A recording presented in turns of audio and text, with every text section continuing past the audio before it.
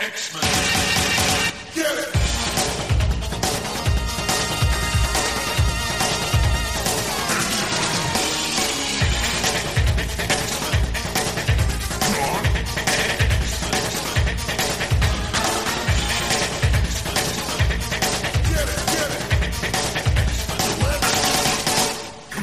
Hey everyone, and welcome to the 300th exciting episode of Battle of the Atom.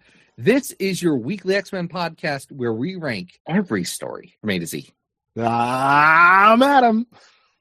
And of course, as always, I'm the bad boy of X-Men podcasting, Zach Jenkins. Adam. So bad. You know what? There was a song written about me. And do you know what it was called? I think it was called Bad. Actually, no. It was called Billie Jean. That's my middle name. But interesting. Michael Jackson also did have a song called Bad. Yeah. So that makes sense. Or Bad Boys, Bad Boys. What are you going to do, Zach? You know, that could be another one of your themes. Look, there's a lot of themes. We could go away from the bad part and focus on the boys, and we could go with a Thin Lizzy Boys Are Back in Town, which, by the way, folks, okay. I know that this is an X-Men podcast, but at some point we need to talk about how underappreciated Thin Lizzy is in the overall scheme of rock music history, and in fact how their harmonizing guitar structure really paved the way for bands like Judas Priest and especially Iron Maiden in that new wave of British heavy metal. You know, there's so many like splinter shows that you really could have launched in the time that we've been doing this program, Zach. You know, just more and recently, some of them were tried and failed because somebody got a job that meant that she could no longer talk about an X-Men anime. That's not what I meant. I mean, that was early days. I'm talking about your Adam, Rocky that was podcast. middays. I'm talking about your Rocky podcast. I'm talking about your Rock and Roll History podcast, your HVAC Insider podcast. Like, all of these things really could be their entire bad boy of X-Men podcasting podcast empire if you really wanted it to be. But then you would never like get off mic. You'd just be recording all the time. Listen, I'd be living the podcasting life. I'm sure between all of my listens, we could get sponsorships from the sock people, the meal box people. Yeah.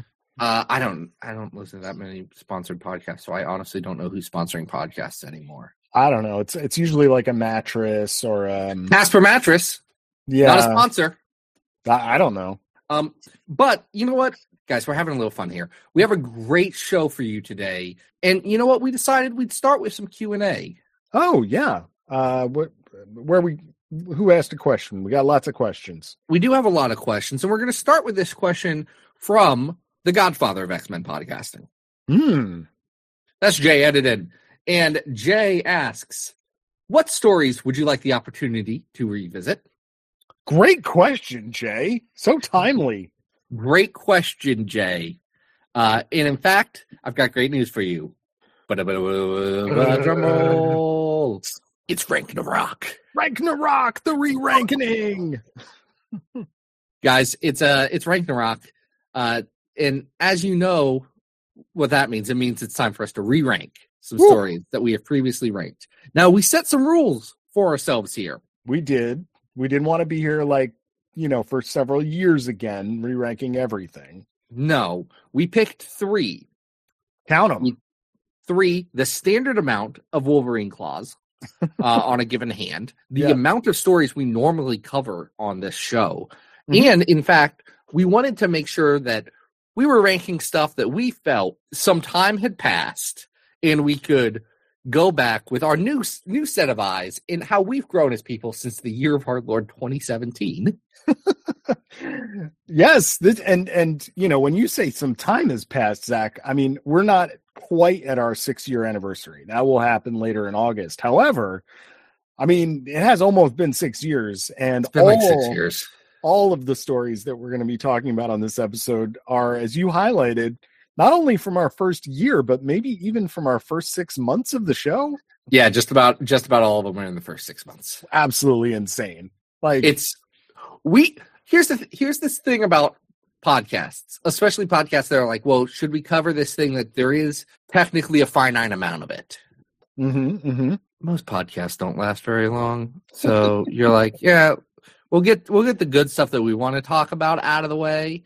And then you get into the weird year 6 era, which, you know what, I've been enjoying. And in fact, there was a review on the Apple podcast that said they are enjoying the tangents. Yes. As we have become a loosey-goosey show. And I think loosey-goosey is great because loosey-goosey is kind of the theme of the first story that we're going to be Ranknarocking. Yeah, so we really, I think, had solidified over the course of our run that the 3 stories we're going to do today are things that have come up multiple times over the course of doing this show where we kind of bumped into them on the list and went, oh, and this is one that I have mentioned dozens of times as we've gone through this list, especially when we bump into it and go, what? Wait, this is in the 400s? I don't know. And one of the things that I took great pleasure in getting ready for this episode was going back to the first year of the show and taking some clips of Zach and I in our early audio infancy talking about these stories. And so let's hear our hot take, our original opinions about the 1990 Ann Nocenti and Brett Blevins New Mutants Summer Special. And as the cover says, it is bonkers. Oh my! In every sense of the word. I think Nocenti thinks that television is bad. I've gotten that far. I think she thinks the 24-hour news cycle is bad. I think she thinks all politicians are bad. And I think she thinks that sad children standing in a polluted river is a bad thing. And what I love about this book is that it is an absolute free-for-all for Blevins to just go absolutely nuts on every single page. That being said, I think that this is way more interesting than it is good. Okay, so that's where we're starting.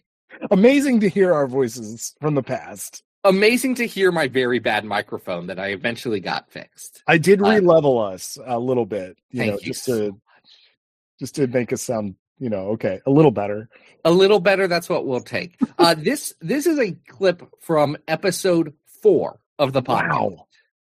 So here's some behind the scenes Boda news. When we started this, I assumed that I would not have time in the evenings to do a podcast. And it was going to be a lot of work. And I said, well, we'll just Sunday afternoons, Adam. Let's just do 3 episodes at a time, Sunday afternoons. This is also when I was doing a different podcast with someone from merry old London. Yes. And that time difference really threw me off. That was a 5:30 in the morning recording session. Amazing. Yes. But I don't think that was the best strategy in terms of recording. Well, because we gave up on it, I think, by episode 7.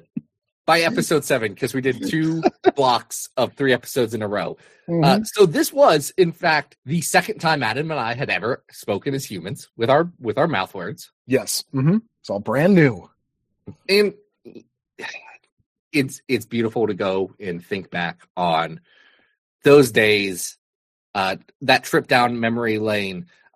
So, Adam, I know that the New Mutants Summer Special is a trip down memory lane for you. What is it about this story that has stuck with you through the years?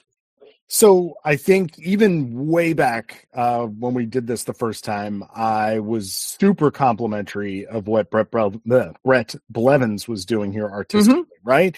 We highlighted that this is an absolute showcase, and he is doing amazing things with Nocenti's script. And it's as advertised. The cover does say that it is going to be bonkers.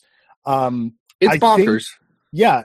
My esteem of Brett has only grown over the years. I highly recommend that people follow him on Instagram because he's constantly pulling out these wacky things from his career and just showing them off. Like today, he had New Mutants cover that he found somewhere in the house that for some reason was done at double the size. So it was like a 22 by 32 original drawing of Sim and Magic and Limbo. So highly invite you to check that out.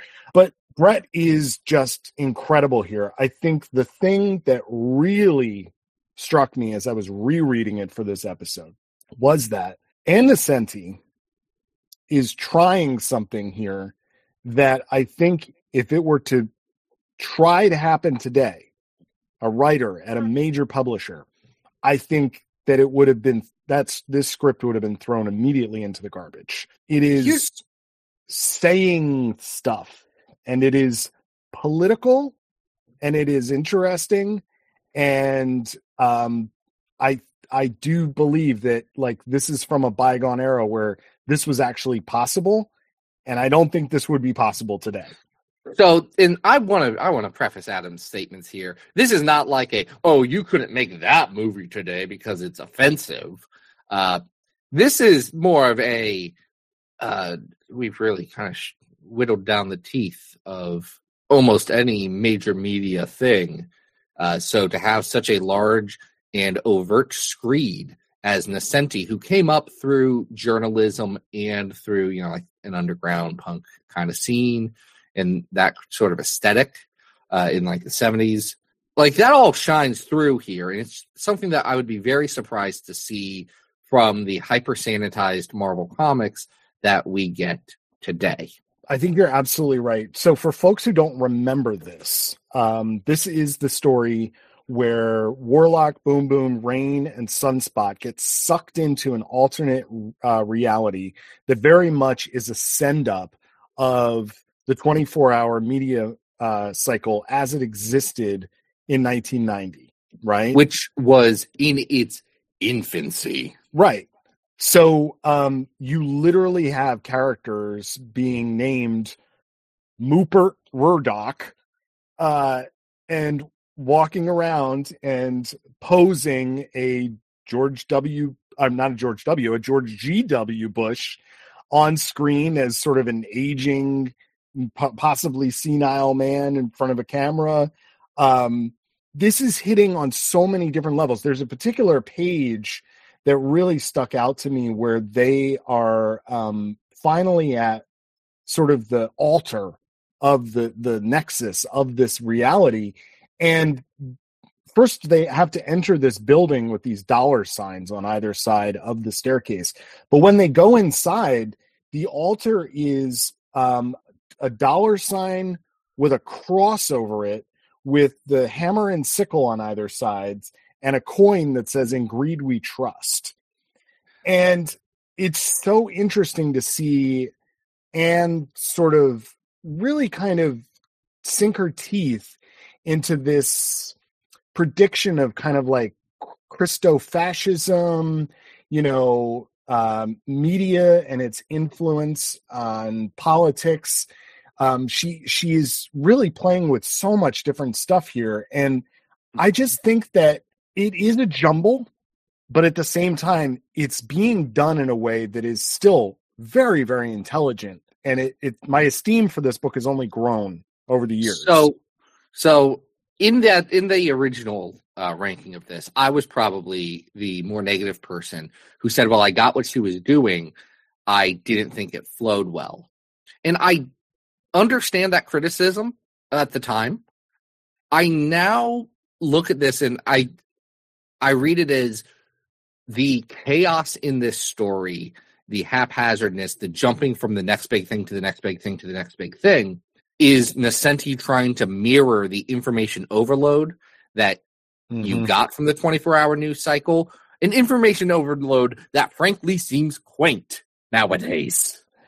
It is like changing the channels to the point where towards the end of this story, our main characters are overwhelmed by this text on the screen. Our purpose is to amass, to homogenize, to dominate. And, it really is like Warlock kind of flipping through the channels as you go through this story. The other thing that I hammered on a little bit was that Innocenti's not subtle. No. In this? No. to the point where some would argue that it is preachy and like too in your face. And here's what I've come away from now that I have a little bit more gray in my beard. Innocenti's writing this in a very specific way, and there's two big touch points that I think are important that she's trying to get at, and I think explain it. One is pretty obvious. She's doing a political cartoon. So she's doing it in the language of political cartoons, which are not subtle. No. And have what they mean written on the symbolism. Like, they want you to understand what they mean. And it's the same as the other thing that kept jumping to my mind, which was Pilgrim's Progress, the novel story tale, the allegory, which was written very specifically so that the stupidest people in the world, just the least, everyone who is uneducated would understand what the allegory is. In a sense, she's kind of doing that here. She's saying, look, I'm going to break this down into terms that a baby can understand. I kind of enjoy it. And what I appreciate about this story more than anything else is just how hard she's going. Yeah. On this. Like, she is trying. Rep Blevins is trying. They are doing something weird and different, and especially in New Mutants, a book that has already started the life outalization. Boy, is it cool to see. Yes. And I think on a sad note, I think that the through line of the children and the polluted river, which is the moral of that story, is that for any actual change to take place, the children have to turn it into a scandal, one that would make the media pay attention to them because it has been turned into said scandal. And I think it's interesting to see how that has aged, right? Like, I don't want to get too dark. We're here to celebrate our 300th episode, but let's get dark. Let's get twisted. If we look at the current state of the nation, right, and the violence that pervades our country, especially to children, even in places like where they attend school, especially in those places, unfortunately. Right. So it is interesting to see this as both a castigation, but also as a weird crystal ball that, yes, at this moment in time, like, the media may be able to pay attention to what these kids are doing because it's a scandal, but eventually we will become so numb, right? And that it will become indistinguishable from other events. And how, there's a sadness to that and a horror to that. I also think it's interesting. I had kind of forgotten about this at the first time I read it, since the last time I read it, but the New Mutants decide to throw away their TVs and then start to get into a conversation about what's going to happen on Twin Peaks that night. So they decide not to throw away the TVs, or at least keep one TV. Hey, Adam, how hard has it been to quit Twitter? I just want to add that in there because I think we can relate to the New Mutants. Yeah. You know how annoying it was when I had to keep Twitter logged in on my computer so that I could check the Q&A questions? I know, man. I was like, sorry. Oh, but I could search this. And I was like, no, bad, Zach. You're done. You've broken this habit. Yeah. I understand. I think Nesenti's making some really interesting and valid points. And you know what? She's doing something and she has something to say. And as I have gotten a bit older and my tastes have evolved, I appreciate someone having something to say and doing something more than just a well-done superhero story. Yeah, absolutely. And I think, this has become a recurring thing, is that you and I do appreciate the oddities. The things, I like the weird stuff, right? That is the weird. And man, if this ain't weird. So let's talk about re-ranking it, because it's at a very low point in our list right now. So let's talk about our list. The current state of the list. There are 777 X-Men stories on this list, ranked from best to worst. Wow. The best X-Men story as ranked on our list is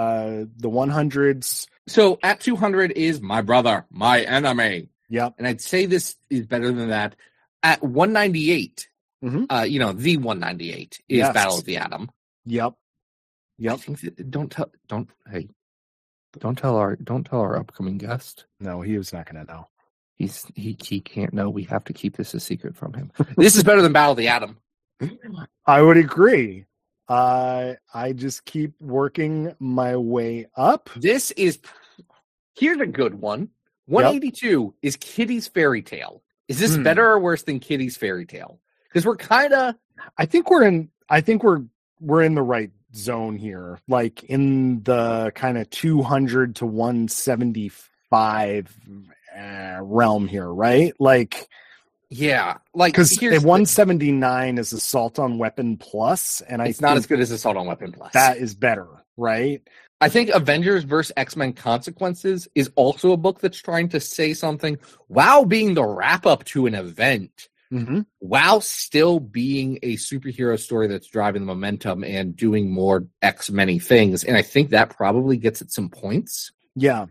Yep. Do you like this better or worse than the Red Skull stuff from Jerry Duggan's Uncanny Avengers? I like this better than that arc, even though I'm a big fan of that arc. And I'm trying to decide whether I like it better than Cable, Blood, and Metal, which I also have a very large soft spot for. You like Cable, Blood, and Metal more than I do? Oh, I love it, right? I mean, just like Fabes and JRJR just on all cylinders, right? I've gotten a weird appreciation for JRJR as I've gotten older. I wrote a whole thing about some JRJR art recently, and I was like, okay, I get it. I get it. I think if I was going to put it somewhere, I would probably put it just below Blood and Metal and above X-23 Touching Darkness at 187. That's the Lesbian Vampire Jubilee post. Yes, which we liked quite a bit. But I think that's a much better and more representative part of the list for this really, really interesting story that if people have skipped for whatever reason, got to check this thing out. It's on the app. It is on the app. It's on Marvel Unlimited. We had to double check because last time it was not. No. Man, can you imagine how far the app has come in the last 6 years? Well, it's only going to keep growing, right? Because now they just killed Comixology's Marvel app. So, you know. And yet, now I have nowhere to read my Jessica Jones comics. Sorry, buddy. It's so rough. Yeah. The comics I did buy on Comixology. I don't know how to. I guess I could go to Comixology, or you know what I could do, Adam? What could you do? I could talk to our guest. Yeah, we're doing something a little different this episode. We're kind of mixing it up, right? The theme it's of 300. threes. We're getting loosey goosey. Yeah. So we did promise our listeners, our longtime listeners, a big surprise. And frankly, that is, of course, the hollow foil album art that you have. It is not the current JPEG you have. For our patrons, who we love, and we wouldn't be doing this without, yes, the variant cover JPEG that you have, which I'm going to tell you, we didn't polybag it because it's not physical. But if you do want to print that out and polybag it, I think in like 20 years, you're really going to appreciate that decision. Yes, that's this is only going up in value. That's an investment right there, folks. But I got to say, no one, listeners aside, no one is more surprised than the interview we're about to have. That's right. You may know him from X-Men, from doing X-Men, from let's think. House of M, Avengers versus X-Men, the all-new X-Men, the Uncanny X-Men, and a little something called Battle of the Atom. What? He also, as I explained to my children, is the creator of Miles Morales, which they were excited about. Yes. In explaining to people who we were interviewing today, who don't know anything about comics, I was like, oh yeah, he created the most popular Spider-Man. Yeah, not only did he do the best run of Spider-Man that's ever existed in Ultimate Spider-Man, he then did a better Spider-Man character right afterwards. And that's a controversial take. You know him. You love him. It's Brian Michael Bendis. All right, so we're here with Brian Michael Bendis. Brian, how are you doing today? Very good, actually. Great day today. Nice sunny day here in Portland. It is beautiful. We're actually running to a minor league baseball game right after this with me and my crew. So we're excited to enjoy spring. Lovely. I actually started my year throwing out a pitch at a minor league game here in Portland at the Hillsborough so Hops. Cool. The Hillsborough Hops. Marvel-themed day. They called me because I think when you Google Marvel Portland, I come up alphabetically. And I was offered to throw out the first pitch. I immediately flashed back to the last time I was at a baseball game, which was, not to name drop, with my then boss Joe Quesada and dear friend Matt Fraction, both diehard baseball fans who were trying to share their passion with me. And when we got to the game, I was so into the hot dogs, I wasn't even facing the game. And I looked up and saw how annoyed they were with me. And when I was offered to throw out this ball, I couldn't wait to share with them that I was going to do this. And they were delighted. And I did do it. You can see it on my Instagram. You know, the Hillsborough Hops, we recently just did a article on our website at the start of the season, ranking all 96 minor league baseball logos that Marvel redesigned for Defenders of the Diamond. The Hillsborough Hops, they made it to the starting lineup there. Yeah, they did good. pretty well. And listen, all I can tell you is I got the ball over the plate, having not thrown a ball in over 30 years, and I got it over the plate. I was very proud of myself. That's really all you can ask for in that situation, right? There's so much pressure. Right. We have legitimately for Mother's Day, my oldest is going and throwing out a first pitch that he doesn't know about yet. Oh, and he's only 7, so I'm like, I know your arm, you're not going to get there, but it'll be fun for you. That's awesome. It was a great experience. Can't wait. Now, speaking of baseball, I think the comics team most associated with the sport is the X-Men, which you had a run on back in 2012 to 2015. Yep, over 100 issues to my surprise. Oh my gosh. Yeah. Yeah, I mean, that'll happen when you're doing, multiple books at the same time. No, it really is when I was almost handed a concept that was so filled with potential and ways to shake up and break up the team. And when I first came to Marvel, one of my first job offers was Ultimate X-Men, and I had after years and years and years of trying to break in, I was now on Ultimate Spider-Man, and things were shockingly going well. Again, after years of nope, it was a big old yes. And then they go, here, do X-Men. And I go, yes, I love X-Men. And then I did not know how to write X-Men. I literally spent weeks and weeks and weeks of trying to find my way in on Ultimate X-Men. I wrote drafts and drafts of Rogue and Gambit adventures that were not to ever see the light of day. I finally turned to my bosses and I said, gee, I don't have it yet. I don't. And then I go, at this level of play, I don't want to be writing stuff I don't have. And on Daredevil and Spider-Man, I had it. So I knew the feeling, and I didn't have it here. And then that book went to Mark Miller as it should have been. And just a few years later, I will say that idea of me not being able to find it really bothered me as a writer, just as a craftsman. I was like, what the hell, are you a writer or not? Write the goddamn X-Men. And I would think about it and plan around it. And when the job a couple years later came back to me, right, on Ultimate X-Men, I grabbed it as a please, second chance, let me find my way in. And I literally used Peter Parker and walked Ultimate Spider-Man into the world of X-Men so I could find my way around. And what I was really trying to do was find an X-Men that wasn't Claremont's. That I'd grown up so overly consumed with the Claremont's run on X-Men. It was the entirety of my childhood and into my adulthood that I couldn't find an original place. So it took me a few years to find that. And then over the years, now I'm writing House of M. I'm doing a lot. I'm weirdly doing a lot of things to the X-Men franchise without writing X-Men. And House of M was a big one. House of M was like, boy, no more mutants. You did a little bit. You did a little bit to them. Yeah. So, and I think by that time we had already killed Xavier. So by the time I had walked into the X-Men franchise, I was coming in kind of like a notorious gunslinger. I wasn't like, hey, everybody. It's like my reputation was already set with some X-Men fans, but I was, at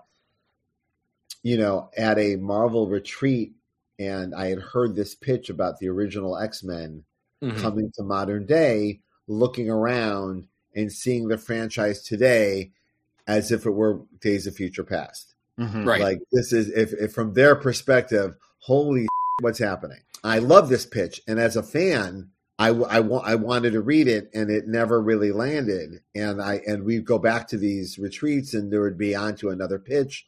They're on to Dracula, and I'm like, oh, what happened to that OG X-Men pitch? And then when it was time, they said, hey, you should take over X-Men, and you can have that pitch. That was, that was developed here. And I was like, oh yeah, that's because that's a pitch filled with tips of the hat to what I loved as a kid, but not retreading any of that material. Mm-hmm. Well, I think, that's one of the things we wanted to look at is because you had done a good amount of X-Men. You had a run of Ultimate, House of M. You were part of the writing room for Avengers versus X-Men. There was a lot going into it. You were open at the time about how X-Men fans are a little bit different than Spider-Man and Avengers fans. And you're saying this as a guy who read X-Men yourself as you were growing up. Oh, hell yeah. I'm one of them. Yeah. You were quoted in USA Today saying Avengers fans, when they make a point, they just make a point. X-Men fans come with like a slideshow, or in this case, a podcast. But what do you think inspires that kind of different level of passion for the franchise? Because it does feel a little unique in the larger world of comics. Well, it is unique in that you realize the X-Men franchise in itself is its own superhero universe. It happens to be connected to the Marvel universe, but if you removed the core Marvel universe, and as we've had in the cinema for decades now, they are themselves. They don't need anything but the real world to react to. It's great that we have the Avengers to represent the real world in a heightened level, but it's still X-Men in the real world. Also, because it's so huge, there's so many characters from so many backgrounds with so much different perspective that there's a lot of ways for fans to find their way in, to find the character they connect to, or characters or relationships. And sometimes it's not a character. Sometimes it's, I like Kitty and Peter. I like Wolverine and Cyclops. Like, I like that relationship. I like Jean, all the Jeans. I like them all. And so there's so many ways for fans to find their way in. And some are just fans of elaborate, decades-long storytelling. I like the meal. I like investing myself in it. We get it on social media almost every day. I'm in the middle of the meal. You guys have experienced it. I like, and the journey of that itself, it gets so exciting. Like people tweet me all the time. I'm doing the 80s. Like I'm taking it on, knowing full well that with miniseries and events and all that, it's a real, that's a way to spend the pandemic. Yeah. So Absolutely. it's this not to over answer, but we learn as writers and as craftsmen that this weird idea that the more specific the story, the more universal it becomes.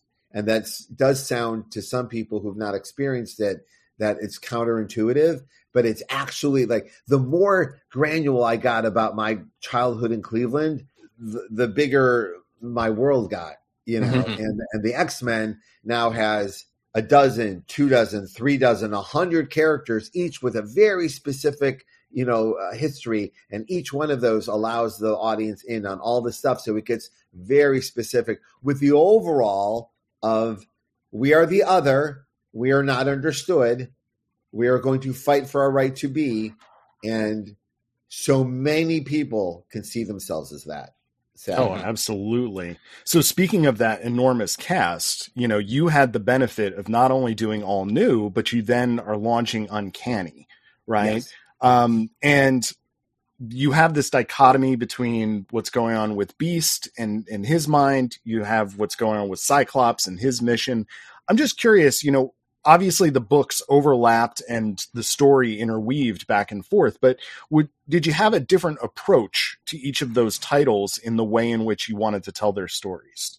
100%. I was coming off of Avengers, which was the biggest meal I'd ever cooked up as a storyteller, and having the genuine privilege and sometimes madness of balancing multiple titles at one time, Mhm. and really working with Joe Quesada and Tom Brevoort to make sure that editorially their existence had value. Like, it wasn't just, we're just publishing all of this because the market dictates or we want to publish them, but that thematically each one of these books stood out on its own regardless of what they're surrounded by, right? Mhm. So, and also that they're thematically like sistering each other through a story. Like if you read New Avengers and Mighty Avengers, you're getting different perspectives that hopefully enhance, right? Mhm. So I'm all into this. I'm really into this idea as a storyteller. It's so much more complicated than things I had done before, and I was really into it as a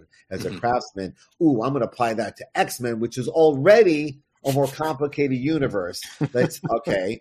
Very I true. have the golden egg of the OG X-Men concept, right? And then I also have Uncanny X-Men, which would then represent all the ideals of the modern where the X-Men are now, where they've been, where they're going, right? Mhm. Mhm. And that would include new characters, putting new toys in the toy box, and learning lessons from my Avengers run. I had walked into the Avengers run and blew up the Avengers mansion and tortured the Avengers and then rebuilt. Had a lot of fun. A lot of people were into it. A lot of people also wanted me to go to fucking hell because who asked you to come to my house and tear up my toys and kick over my sandcastle? And no matter what my intention was, for some people, that's what it felt like, right? Sure. So I walked into X-Men saying to myself, I won't be that guy this time. I'm going to be, hello, everyone. Let's get to work and build something new. And I walked in and I go, you're the guy that did No More Mutants. I'm like, I mean, I already did this already. I already did this. So, Right. so, cause I, and then I was, someone online did that to me going, oh, great. Mengele is here. And I then said to myself, all right, so then let's own this. Let's prove myself. Let's, and then I took on not only the OG thing, but to use Uncanny X-Men to hear a bunch of brand new characters. Hopefully some of them you'll dig, a lot of them coming from a passionate place. And I was proud of that. I was happy to put toys in the toy box. Now, you have a long history, especially with your Avengers work, of taking toys that someone had recently put in the toy box, but no one was playing with yet, and pulling them in. I'm thinking Echo, Sentry, Marvel Boy, and the Hood. 100%. Big ones that I think of. I like to think that tradition gets carried on in what Jonathan Hickman was doing in his new stuff, especially with Tempest and Gold Balls being pretty central to the mechanisms of that story. So I guess my question is, did you also cackle like a madman when you found out that they weren't balls, they were eggs? I must say, I'm a big fan of the tenets of improv when they come to shared universe comic book creation. And I found myself like obsessed with improv comedy all through like my Marvel years. And then I'm like, oh, that's because that's what I do. Like we're yes-handing each other. That's the best part of the job. And all the horror stories we've ever heard about, like our heroes not playing well together, is when they weren't improving each other but working against each other, right? So if you look at Avengers versus X-Men, that is 5 writers in the room yes-anding each other like all the way through something, and it felt great, right? Mm-hmm. So that's the energy that was often in the Marvel retreat rooms. Some of it we brought just naturally, and some of it once we found out, oh, that's what we're doing, we came to the room to see what we could yes-and each other with, right? And that was always the funnest stuff. Civil War came out of a 2-minute yes-and. Yeah, like literally like what Nick Fury versus the Marvel Universe. Marvel versus the Marvel Universe. Whose side are you on? Oh, we got something. And so that's what I knew to be Marvel at their best, right? Mm-hmm. So I leave, and it's weird to leave. It was time to go. Mm-hmm. It's never easy to go. The Marvel is filled with you either, and we're all aware of it while you're there. You've seen it. You either leave happy or leave sad. Mm-hmm. You leave with your integrity, or you don't. And and you're like, when do I hop off and do it well and do it with some style? And what happens to my babies when I do, right? And so off I go to DC. I'm not sure what's going to happen. I'm now, for the first time in decades, not in that loop. Right. And it's funny because even into my DC time, I'm still getting like group emails and PDFs and stuff because I've been on the group for like 20 years, right? So like no one ever thinks to take me off. Right. And then I remember I was a few months into it and I was thrilled. I just did an advance of PDFs and stuff. And then one day someone goes, "Oh, Brian's still here." And then gone. I was like, poor you. Jeez. So it was just before, they were going to find out what happened. So I wasn't in the loop anymore. Someone told me through the grapevine that your stuff is being used. And I went, well, if they blow it up, I certainly have that coming. Avengers Disassembled. And I was braced for that. But I was like, boy, I really like Eva and I really like Gold Balls. And I really like, these are some of my favorite latest things.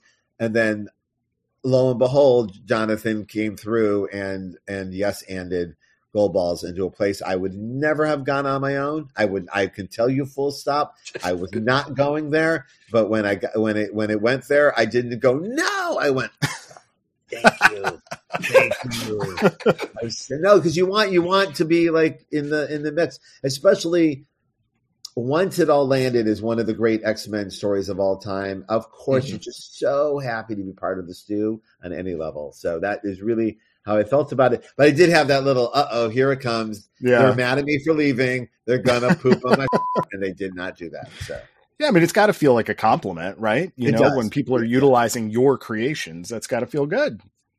It does, and I'm very blessed with this, with Miles and Riri. And, they're always out there, and they're living life, and so many creators are doing very, very honest, good work with them, so I feel very blessed, and so I don't take it for granted. So when the events happen, I assume, someone going to die because I did it.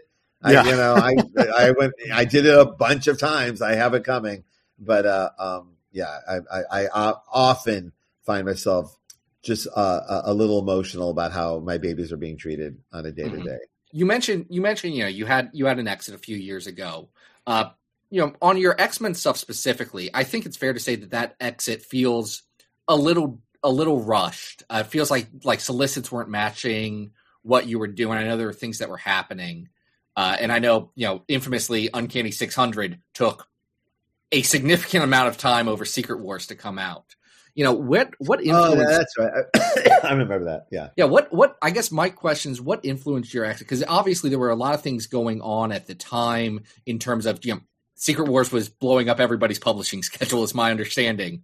But what made that the right time to step away from the book? Yeah, it's funny. I don't remember it that much. Civil War was much more of a publication, like almost every day, because that was being delayed over. There was a summer where Mark was actually ill, and effort needed to be made to like keep the fires going. We were all happy to do that. Also, Civil War, but here, like even that, like Mark and I, still very good pals, but we couldn't be more interested in different things as writers. Like literally, look at Civil War. I wrote the prologue, the epilogue, and like 75 issues in the middle of it, and I didn't touch anything he was touching. I kept going. Oh, are you going to do the scene where Iron Man's over Steve Rogers' dead body? Going, oh, it wasn't worth it. Because no, I don't want to do that. And I was like, that's the best part. I throughout all of these yes and moments we were talking about, I found myself getting to write stuff I would not have thought of on my own if not for this scenario that was being put forth, and stuff I was dying to do. So that, and then walked away from the whole event feeling like I did some of my best work with some of my best collaborators. So when things might seem to you like they go off the rail in publishing, sometimes that's very exciting. Like, the opportunity just arose for us to have some more fun and squeeze in a few more issues. So I actually don't remember Secret War being that big of an editorial thing that you're just describing, because the Civil War was so much that, right? Mhm. So I don't remember it being chaotic. If it felt that way publicly, I'm interested why it did, because I don't remember it feeling that way. So I think part of it, and this is just my perception. Right before the break, you had the Iceman scene that definitely got people going, and I know that there were at the time tie-ins to like Axis that were solicited that never ended up coming out, or the stories had to change. You were doing a story, the Last Will and Testament of Charles Xavier, that seemed to get extended a little bit. No, that got extended because the story needed more. Mm-hmm. Like it wasn't. I'm remembering that very clearly. Like I got onto a hook that, as I was going, kept revealing more ideas, and we had the time. Like, no one was rushing me, and so sometimes we would go, oh, and I've done that on Spider-Man too, where you're like, oh, this needs another issue. There's some set pieces here worth the real estate, and that comics is filled with that. It's just we're sometimes just a few weeks ahead of you in production of you getting handed the book. It's one of my favorite things actually about working in mainstream comics, and something that I'm not doing right now. And that's like, I remember like when Naomi was coming out, I felt I was still writing it. Like I'm still writing that issue. Oh, you have it? Okay. Then that's how close it felt to the actual production of it. So that can happen. Yeah. I'm sorry. Go ahead. No, you're fine. So I guess, with that coming, what made it the right time for you to exit the X-Men? I was getting to a place where, like this, how long can you stay on the book was becoming more pathological than I meant it to. These are my dream jobs from when I was 6. Right. I'm not leaving Spider-Man until you tell me to. Like, I'm just not going to leave. And then it's 18, 19 years later, and they're like not asking me to leave. And in fact, I left a couple of times. When Bagley left, I'm like, oh, should I leave? It's been 11 years. That's not. And then I'm like, oh, I don't want to. And then I go to Joe. I go, should I leave? He goes, no one's asking you to. All right, go back to work. and then there would be a couple more times where I'd be a fool not to look around and go. Like, you just killed Peter Parker. Get the fuck off stage. And then Miles is here. No, Miles. And then I was going to leave during or after Secret Wars. I think and also I learned leaving Avengers to Guardians and leaving Guardians to X-Men was good for me creatively. That I felt that some of us should be switching books more often, and I was, and because I had felt empowered, right? So I had made a deal with myself not to. And the gift of Claremont is you're never going to beat his record. Like I was always like, I could be the longest running writer on Daredevil because it was only like 40 issues, right? So I hung in. So until Mark Waid, I was the longest running, and I'm the longest running Avengers and longest running Spider-Man, because those became records I could reach. I couldn't physically live long enough on this planet to reach Claremont's run. So give myself 100 issues and get off stage. Like, make yourself a shape in which to do that. So it was more about that than anything else. Like, it wasn't like, this is editorially messy, I gotta go. I remember that. Well, I do think at the time, comics fans may have a habit of catastrophizing things or assuming they know what's going on. Yes. And I'm not going to say that I'm innocent of that at all times. Oh, I'm not innocent of it. And I'm like, sometimes I could actually call these people and ask them, and I still gossip and look and guess what I think's happening in real life. But this goes back to what we said about passionate X-Men fans. And some of that involves creating their own narratives, not only around the characters, but around how the characters are being treated and what's going on behind the scenes. I've seen it you go back and read like Fantico fan publications from the 1980s, and them talking shit about Claremont and the death of Jean Grey, who now people think was all that the most popular storyline in the world. It was not. And you read like the discourse, this is pre-internet, but it's the same passion and discourse and care of the characters, and sometimes looking at comic book creators as like wrestling characters that are, heel turns and whatnot. And sometimes, and to the point where it's a very fascinating thing where some fans will look at the characters as real people and the people that create them as fictional characters. Yeah. Like it gets that bizarre for some readers. So, but I know that as a fan, I know that as a creator, and I'm all in on playing the game. And even the pitch of the OG X-Men coming there plays full on into all the anxiety and passions of all of the fans. Oh no, they're going to erase the history of the X-Men. Yep. And all of my books will not have the value that I have now of the bags and boards that I gave them. So knowing this, but part of our job is to play with that if we want to. Yep. But not to the point where we're being mean or lying or making promises we don't plan on keeping, but instead lay out a scenario that fills the reader with ideas in their head as they're reading it while we're creating the storyline. So that was really the plan. And as these events come along, I'm for me, it's like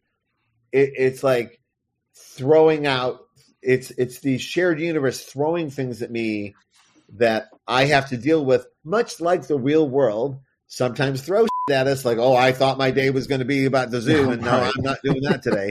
And and so that, and I look at it that way. And again, going back to, you start improvising around what's happening in front of you. Yeah. So speaking of that, right, I think you have this pitch that the 05 is coming back, right? And early in our show, we had an interview with Dennis Hopeless, who was the writer on the second volume of All New X-Men. And what eventually happens, if I'm remembering correctly, is that the All New X-Men get a peek. I mean, the 05 get a peek at the past and realize they can't go back.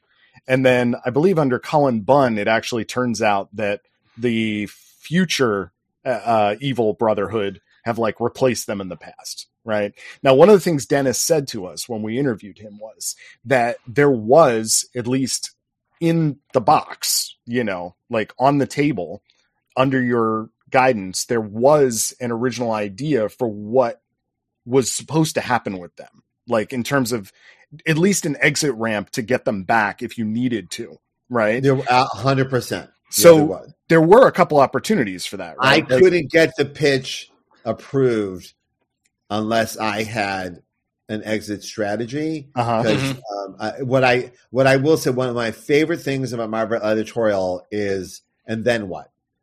Which again is a lot like, but Joe was and Axel were all, Joe and then Quesada and Axel Alonso. Yeah, and so like for Secret Invasion, a great example is Joe wasn't so into the Skrulls; he was way into Norman Osborn.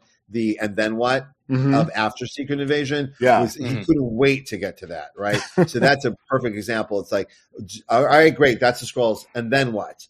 Well, that's okay. Here we go. So I always had it, and then what? Or a couple. So keeping all of that in mind, right? Yes. Did you have an idea in mind for when they were supposed to go back, and then why didn't they? Let's say. I remember, like, should I put them back? A conversation. Should I put them back? They said, we're not done with it. And I editorially, like, I felt as the writer, I don't need to put them back. They're learning something. They're happy. They're growing, and they're happy with where they are. And like, even the Iceman thing was towards the end of the like there's evolution here, and the other writers still want to play. Have at it. Knock yourselves out. So that was interesting because, yeah, if like we launch it doesn't work either editorially or commercially, they would like a way to put it back in the box, right? That's just that is because there has been at both universes times where they thought, oh, everyone's going to love this, and there's no plan B for when they don't. And we both as fans and creators have experienced that. So I understood that. And then it took off and it seemed healthy with it. It's not even whether the idea worked. It's like a Jenga tower of science fiction nonsense, right? Yeah. You've got cosmic time travel, superpowers, physics manipulating superpowers, all stacking on top of each other. And it's, not to use another comedy thing, but it is a hat on a hat on a hat on a hat. And you're curious, like, how many hats can Cyclops wear before it falls over? And the audience lets us know. Like our ability to keep the plates all balanced up lets us know. And I think with X-Men, it's already a hat on a hat. And then you come in with a high concept pitch. You're like, is this one too many? We'll find out when we find out. And that's why you need an exit strategy, because you'll find out fast. And again, not to connect it, but we on Secret Invasion, I keep thinking about this because the TV show's coming. Mm-hmm. But I'm reminded of like that moment when we showed the first scroll and went, oh boy, hope you're anybody into this, because this is the next 3 years of my life. This is what we're doing. I don't have an exit strategy on this one, so I know both feelings. So want to pivot here to some of your collaborators that you created this stuff with. Yes. One of the things that artistically a lot of people associate with your work is a lot of artists are doing double page spreads. I know that you've said in the past that you are writing those into the script. At a time, I think you said it was a way you controlled some of the pacing in terms of page turns, in terms of ad placement, and dynamics of the storyline. To be fair, like that's the number one. Like you turn the page, and if you're working with Stuart Immonen, I want you to turn the page and go, wow, as often as you possibly can, because that's how I'm feeling reading it, right? So sometimes it's number one. I again, look at that first year of Ultimate Spider-Man. Check out the ad placement. God bless, ads paid my bills. I'm not a baby. I understand we need ads, but if I can place the ads away from the drama of the scene, like when you're watching, I know a lot of people don't watch network television anymore, but back then we were watching a lot of network television, and you wouldn't be watching an episode of Friends, and then all of a sudden, right in the middle of the scene, someone goes Skittles. It just wouldn't. That wouldn't.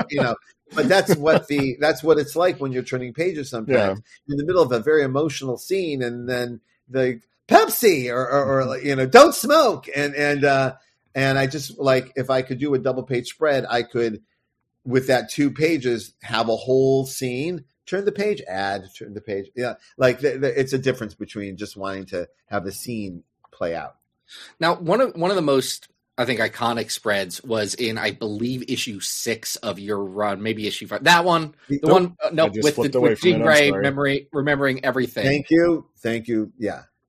How did that come together? Was that Stuart just going to town and saying, hey, she needs to remember everything, figure something out? Or was that something you guys worked together I can honestly say in my heart that is perfect comic book collaboration. That was an idea that I had. He executed it perfectly and added his own thing to it. And then I love how often we were able to use it as a kind of a stamp of where the characters were. And I see every once in a while someone else uses it as a kind of like as a visual nod to where the character is. And because X-Men is filled with so many visual Claremont nods, I was thrilled I had at least one added to the X-Men language, and a positive one about the character. So, and it's also a great way to like, I like when you're like, there's a lot of continuity here. Here it is.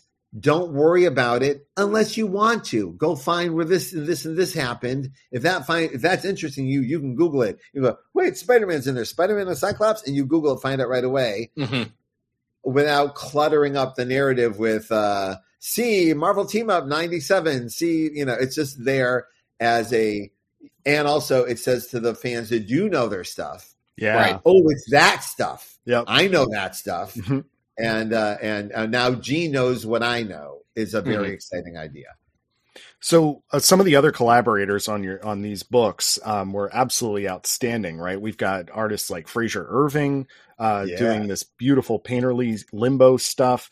Chris Anka. Yeah, Chris Anka really did Chris Bichello. The work Chris Bichello was doing was rattling me at the time. I was I wanted to ask you about that because we're huge Chris Bichello fans, right? Giant. And I think one of the things that we've learned is like over his career, he's experimenting with a variety of different things. So when you just said it rattled you, when you're seeing him come back with pages that are like full bleed, Dutch angle, things kind of popping off the page. How much of that is, you just said that, okay, the Immonen 2-page spread is like an idea that you had and that Immonen just like kills it, right? How much of what Chris is doing is coming back to you and you're kind of like surprised maybe by the way he's interpreting your script? Well, to be fair, Stuart would often do that too. It's not like Stuart had it was, here's an idea that I one of my deep philosophies that I don't ever get away from is I write for the artist. I don't write for the reader or for myself. Or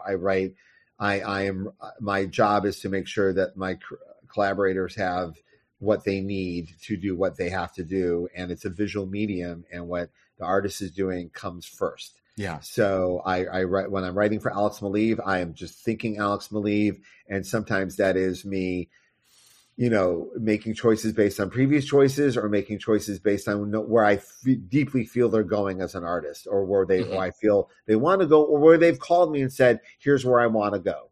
Here's where I'm headed. Or they send me pieces of artwork saying, this is what my heart is right now. Right. So I'm writing into that constantly. And sometimes there's a verbal connection where we're talking amongst ourselves, and sometimes there is not. Either there's a language barrier, and we're just like guessing on each other. And with Chris, there wasn't much conversation. It was, I'm a huge fan, have been my whole life, very aware of what he's capable of.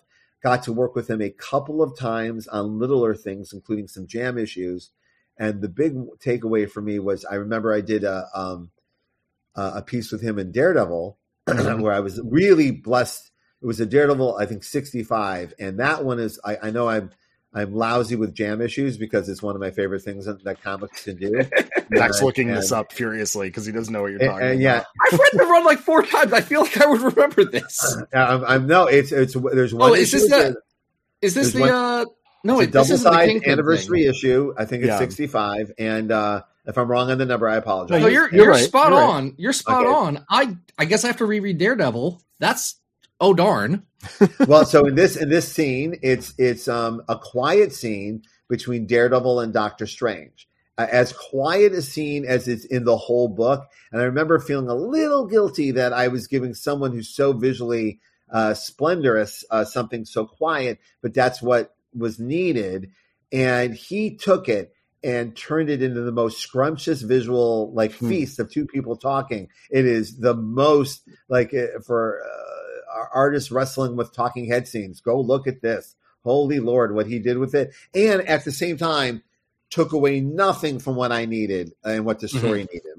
Everything I asked for is there. Plus, it's Doctor Strange's world. I'm going nuts, right?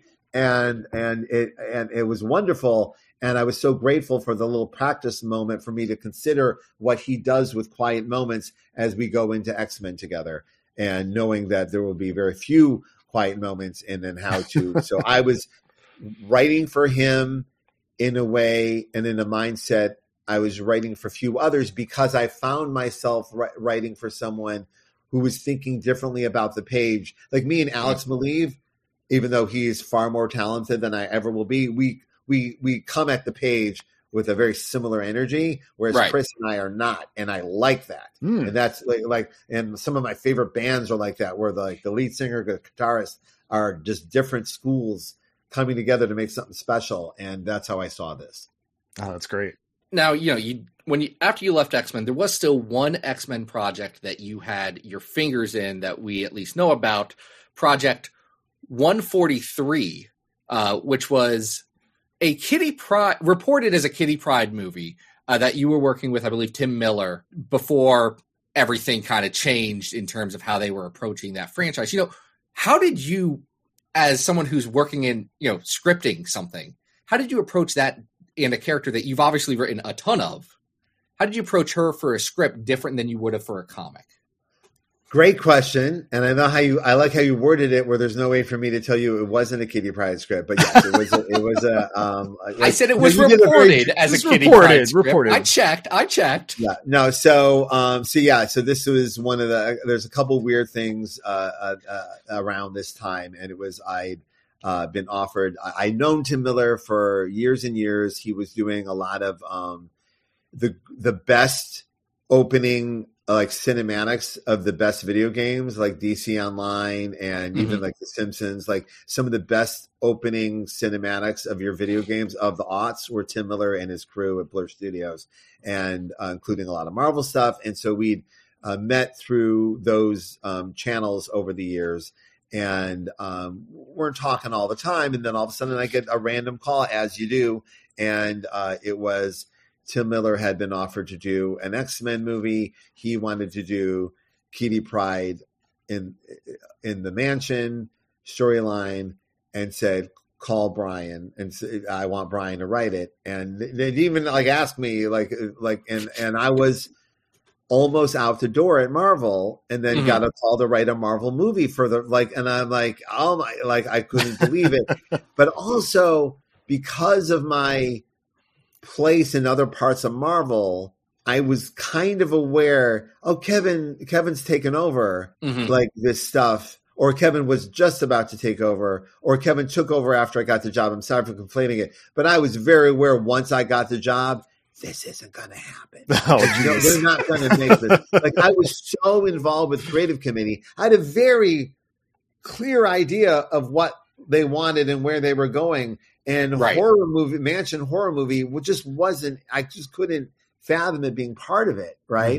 And but at the same time, this is one of the great honors of my career, is that I'd earned my bones as a Kitty Pryde writer to the point where they called me to write the movie, and I really wanted to write. I really want to do it as a craftsman, as a fan. Can I do it? I don't write horror. It's kind of a horror movie.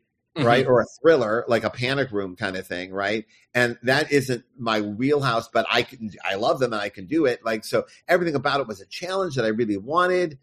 And it was how do we write a shared X-Men universe movie in a moment where the X-Men cinematic universe isn't fully formed or being shared or in a flux? I don't even know how to call it. They don't have a center. And we're doing a spinoff. And I remember even calling and going, hey, who are the X-Men? Who It's a great question. The X-Men? No, I'm not being silly. Is it Patrick Stewart's X-Men? Right. Is it James McAvoy's X-Men? Which is it? And now they're all mixed up. Is it, who, can you guys just give me 5? And also I'm aware from previous things going on at Sony and at Marvel, blah, blah, blah. I've seen writers trip on a pitch because they included an actor that they're not going to get. Oh, right. Yeah. It's just not going to happen. Yep. And nobody, and the writer would never know that. That actor is now done with their contract. So this pitch is dead to us or something. Right. So I'm walking into an X-Men pitch, and I'm well, if I say it's Magneto, but that's going to they're immediately, if Magneto shows up on page 1 and they don't have a Magneto, they're going to throw it away immedially. So I really call up and go, tell me who you think the X-Men are, so I can just get past that. And so I end of the day, I wrote my little heart out. I was deeply grateful, because how do you hop off the Marvel hamster wheel after 20 years? And remember, I was on the hamster wheel running 5, 6, 7 titles a month sometimes. Right. So I'm squeezing in a 40-year career into a 20-year span of time. And now I'm trying to wean myself off of that. Mm-hmm. I like, how do you do it? And also I'm weaning myself off of something. I don't hate it. I love it. It's just time to go. So Right. this script, this working on this for months on end, even knowing it's not going anywhere, was such a gift because I got to wean my Marvelness off of onto this script and not onto Superman. Like anytime I was feeling Marvel itchy, I would just go right Kitty Pryde and not negatively affect what I was supposed to do in the DC universe. Right. Yeah. So I was immensely grateful. And literally as I was typing, Kevin was like making his moves to go where we're going with these phases. And as again, knowing what I knew, I'm like, never going to happen. And I handed it in and they called me up and go, yeah, I'm sorry. It's never going to happen. I go, yeah, I know. And it was the weirdest feeling because it was like, if you would have called and said it's a go picture, I would have been really like, I would have been shocked to this day. Yeah. And instead it was a grand writing exercise. I got paid for it. Everyone was lovely. I got to really practice, and I looked at it as like I want to practice as a screenwriter. It's something that comic book writers. Even though there's similarities, there are big differences in the craft of it. So I just used it as a big old practice, weaning myself off of writing exercise. That I got paid for. That's fantastic. It's something that I wish it was more. And I will say, I loved every second of it, and it was written with a lot of like I never run. Oh, they're never going to make this. So I'll write it. It was, you know what? I'm going to write the out of this, and let them. And may I have one of those never got made. You know, and if anyone ever finds it, like one of those old Indiana Jones scripts, you go sit down. I every once in a while, like someone forwards me, like there's a Robert Smigel Green Lantern script from 20 years ago that was written for Jack Black. It's one of I love it so much, but it's like, so one day some like reader at, Fox will find my Kitty Pryde script and maybe they'll dig it. So I know we're running up on time, but I want to just give you an opportunity. I know something that was a very long answer for a very short question. No, it was a very long answer, and I want to respect the fact that you've got other things going on, and it's Friday, and you're on the West Coast, not the East Coast. But I think comic fans can be a little myopic, and sometimes when a creator that they really like left a franchise that they're like, they may not always follow through or lose track of what's going on. You're doing some really exciting things over at Dark Horse. You brought your Jinx World line over there. You've started a new volume of United States of Murder. What do you have going on over there that fans who may have just fallen off of the following Bendis through all the Marvel stuff and the DC stuff, what do you have going on there that you're excited about that you think people would be very interested in checking out? Well, what originally got me to Marvel was my creator-owned work. I was making creator-owned graphic novels. Joe Quesada read them, said, get over here. And so the DNA of my creator-owned work has always been over all of my mainstream work. And so, people who were digging my X-Men run with all my collaborators, I have a book at Dark Horse called The Ones that I think people that you might dig. And it's about how every person in mythology that we're told they were the chosen one has to get together with all the other chosen ones to defeat the actual chosen one. And it's a comedy, but it leans into a lot of things that were bubbling in me during my X-Men run, and a lot of these grand story tropes of the chosen one that I always found hilarious. I always have. And so that came out and people were really nice about it. So I think that would be one that people really like. But I also have I have a newsletter at Substack.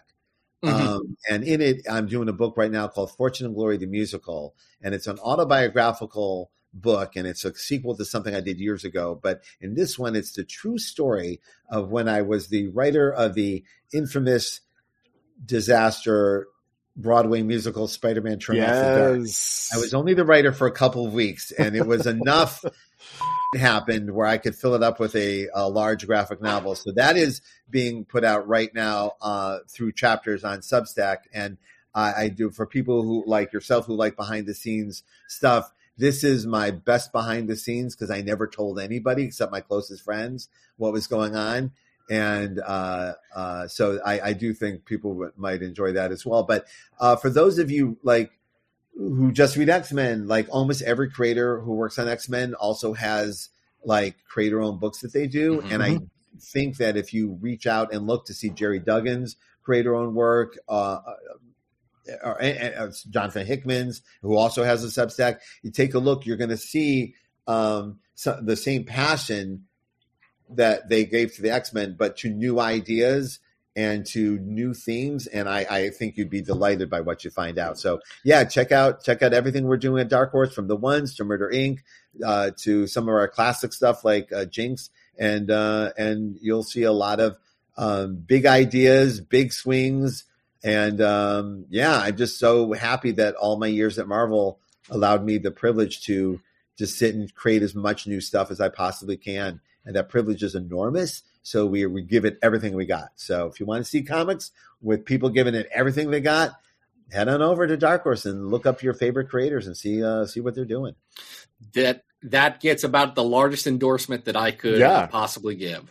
I just think we, just since we're wrapping up, obviously our podcast is called Battle of the Atom.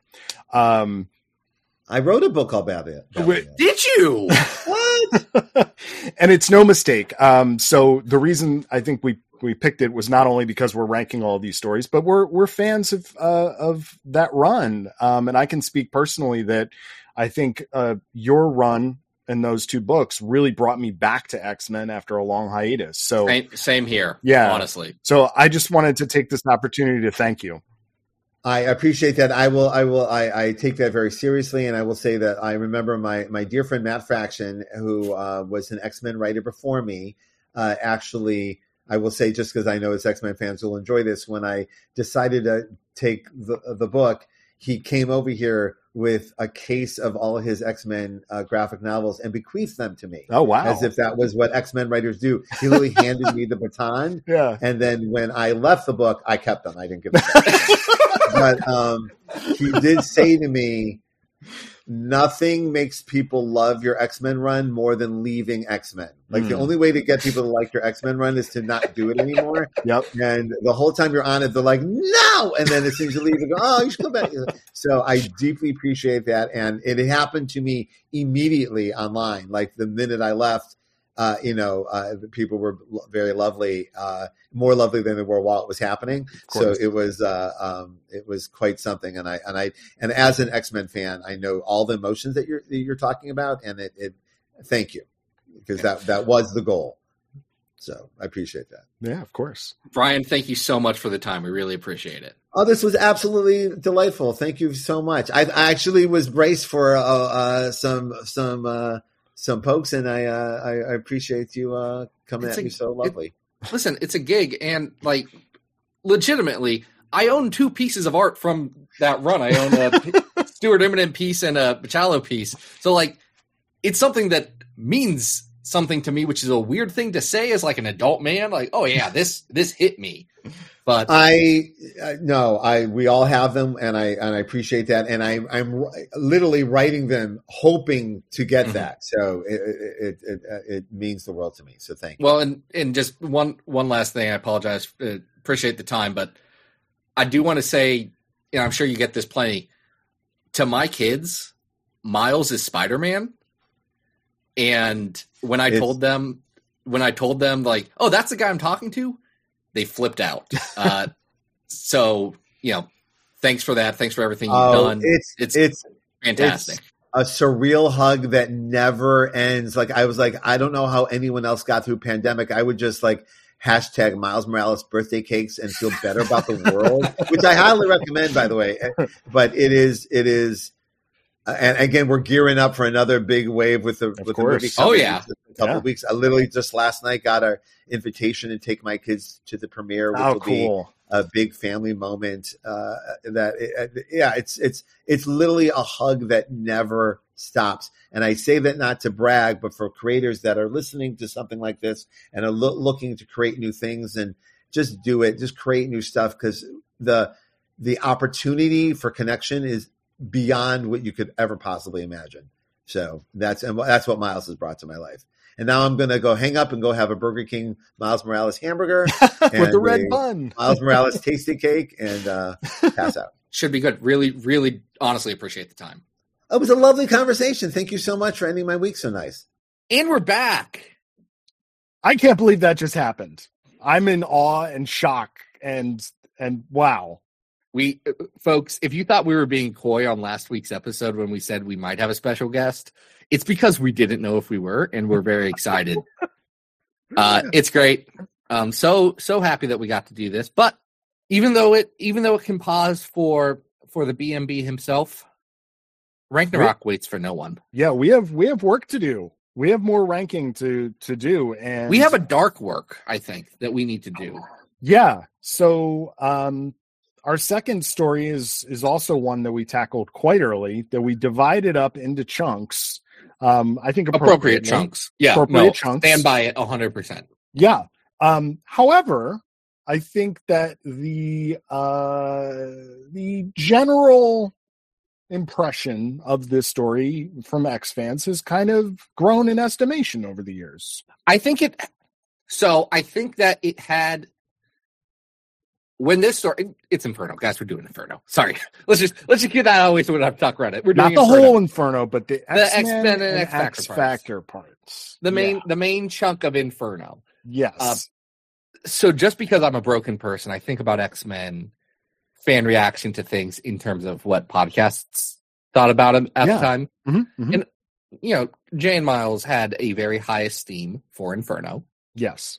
It was always Inferno. And I feel like that was a difference from the larger cultural conversation around Inferno, which was not the best in the world. Like, it was kind of long, drug out, pretty confusing. And I think Jay and Miles on their show pushed a lot of good points.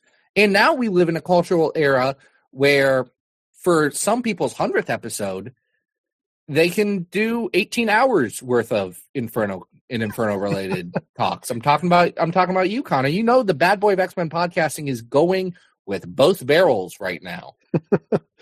But there has been a Maddie-sance, especially within the last couple of years, where people have started to really, especially with her coming back in Krakoa era, had an entire event based around her with Dark Web. I mean, right? I mean, Maddie's I want to be deal. clear. I want to be clear. Go back to listen to episode 12. And in fact, actually, you can roll the clip in just a second, Adam. But if you go back and listen to episode 12, where we first started this story, we do go on length about how much we love Maddie Pryor. Yes. We were not late on the Maddie Pryor train. We were there chugging along just like anyone else who had read through all of Claremont's X-Men and said, actually, she rules. So on that point, before we start getting into it, let's go back in time and let's listen to our takes from 6 years ago on X-Men and X Factor's Inferno. I did a reread of X Factor within the last year. Mm-hmm. And when I got to Inferno, I was like, I know I've read this in the last few years. I can skip this, right? Like, I know there's a lot of build up to it, but I want to get to some other stuff. I don't need to read this again. I know Inferno is highly regarded as one of the greatest crossovers of X history, but so much of this is a mess. But it seems like a whole, maybe Claremont went to see Ghostbusters and was super excited about it. So excited about it that he decided to turn X-Men into Ghostbusters, particularly the last 20 minutes of Ghostbusters. Yeah. I don't think it works as well. I'm going to be honest. I think this might be my least favorite part of Inferno, and it's the core part of it. So this was, like you said, episode 12. Again, still in the bad Mike eras. Some people might argue we are currently in the bad Mike eras and always have never left. And I'd say, whatever, guys. I think we sound good. We sound better than we did. I think we sound pretty good. Honestly, since you've started editing, it sounded so much better. Well, Mr. thanks. Actually produces things on occasion. But episode 12, first Halloween episode. Uh-huh. Oh, right. Yeah. And the other milestone about this episode that I noticed was that this is where we put into play that, oh, wait, if we theme the episodes, they're better. Ah. We had done it for episode, I believe, 7, which was our anime episode. Uh-huh. Yep. And then we had other stuff that we had planned, so we went back to that. We had an interview with Eric and Julia Leewald from X-Men, the animated series in there. Yep. That was wild. I still have like a signed page from the script from them just sitting in my long box. I pull out, I was like, that was nice. Folks, you didn't get that. They were the sweetest people in the world and sent us thank you gifts for interviewing them. I mean, no other guest has done that. Just saying. I mean, we're grateful for all of our guests, but that sure was a surprise. Listen, unless Brian's got something in the mail already, no one else. Don't know. Don't know. But yeah, this was where we realized that, wait, what if the episodes were structured around one general? We got so close on the first episode because we were like we would start to do like 2 out of 3 being structured. Yep. And then we screwed up the last one. I don't know why we weren't doing this from the start. That seems like, honestly, kind of a given. The most obvious thing. Yeah, well, we should have. We were figuring it out, and it's so nice that after a while we didn't just have to do all the legwork, and we had all the suggestions from the patrons, so that our wonderful, perfect patrons, yes, who have reached down into their hearts and pocketbooks, thrown a couple of coins into our coffers at patreon.com/comicsxf, $5 a month level. You can get an episode around one of your thoughts. Yeah. And if you're listening to the show for the first time, and you would like your own episode, do that. Sign up. Let's go. Let's get crazy. Let's get weird. Yes. Let's just like this story, which is weird. Let's get real weird, because Inferno, I gotta say, this time I had a lot of fun reading this. Here's my interesting thing about Inferno. Let's go. After reading it and then re-listening to the episode, while I have specific things that I agree or disagree with old Zach on, my general consensus isn't that far off. Because right now, on the list, Inferno is at 136. Yep. Below Howard the Duck, Volume 6, 8 through 11. Okay, so that didn't win us any points there. Yeah. And above X Factor 27 Gifts. Like, it's not in a bad spot of the list. No, but the New Mutants part of Inferno is a lot higher. It's up in the 80s, I think, right? Because the New Mutants part is still the better part. We'll get to the ranking, because I agree with you. I absolutely agree with you that the New Mutants part is better. However, I gotta say that I think I've figured out what my issue with Inferno is. What's your issue with Inferno? Okay. So let's start with the positives. Okay? Let's do a compliment sandwich. Let's go positive, criticism, positive. Okay. Think, first of all, that Silvestri is killing it here. Like, we just recently did some later Silvestri issues, right? Where it's bi-weekly and he's like struggling to keep up, right? We did the whole stuff that's coming before the Muir Island saga. And I think both of us were like, oof, I feel a little bad for Mark. Like, let's give him a breather, right? Here, dude, Mark's everybody looks so sexy. Everybody looks good. Even when they turn into their demon forms or their costumes start getting shredded off, it's like, this just rules. Storm's demon costume's pretty good, actually. It's pretty rad, right? Storm's demon's costume's pretty good. And I don't want to discredit Walt Simonson, who is doing Walt Simonson art. So it's exactly as good. Walt Simonson, not underrated. He is the most appropriately rated artist out there. I also was absolutely loving the Simonson stuff this time around, because it's a different flavor than what you're getting in the X books by far. It's different, right? But as someone who has only continued to my love for Walt and what he does just continues to grow. And I just think he's killing it too. Here's where my caveat comes in. Here's our criticism part. Right. Because it's divided between the two books, I still do believe that the story is too long. Oh, you mean the we're only covering 3 issues each in this because that's the crossover proper. But there's like 2 issues, prologue and epilogue to each of these things. And also one of these 3 issues for each of the books is double-sized. Yes. And I would say that there is, I said in the episode, so much of Inferno is a mess. And I think that's true. Because you got the demon stuff going on, which ties into we got to get the baby stuff back, or baby back stuff, not baby back ribs, just like Nathan Christopher Charles, this bring us County Sun Summer. Nastir does not care if it's babies or baby back ribs. He just needs those babies in a pentagram. Nastir would get some baby back ribs if he wanted. He is a weird horse demon. Not the best weird horse demon that Walt Simonson has ever drawn, which is a wild thing. Yeah. But it's a bit of a mess. You got that. You got the whole Sinister stuff. You have the revenge against the Marauders for the Mutant Massacre. Yep. Which I feel like in this story feels more like padding than anything else because they are so quickly dispatched, and it probably should be a bigger moment for the X-Men than it ends up being.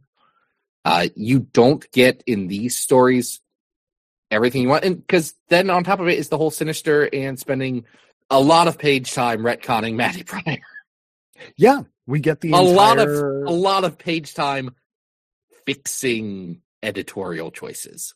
Yep, because we get the entire backstory of how Matty was created, how she sort of came into being, how Sinister has been playing this the entire time, all the way through Sinister blowing up the X-Mansion with the X-Men inside of it. So I think, my major critique here is just, I do wish, as I did back in six years ago, that maybe it was like an issue and a half shorter. Inferno could be tighter. It could be, right. It could be, you could do this story more effectively with less page space because there is a lot of fluff. Like, here's the, I actually don't know if the X-Men turning evil, kind of, sort of, not really, is even given enough page space to be anything but like this weird thing that kind of happens halfway through.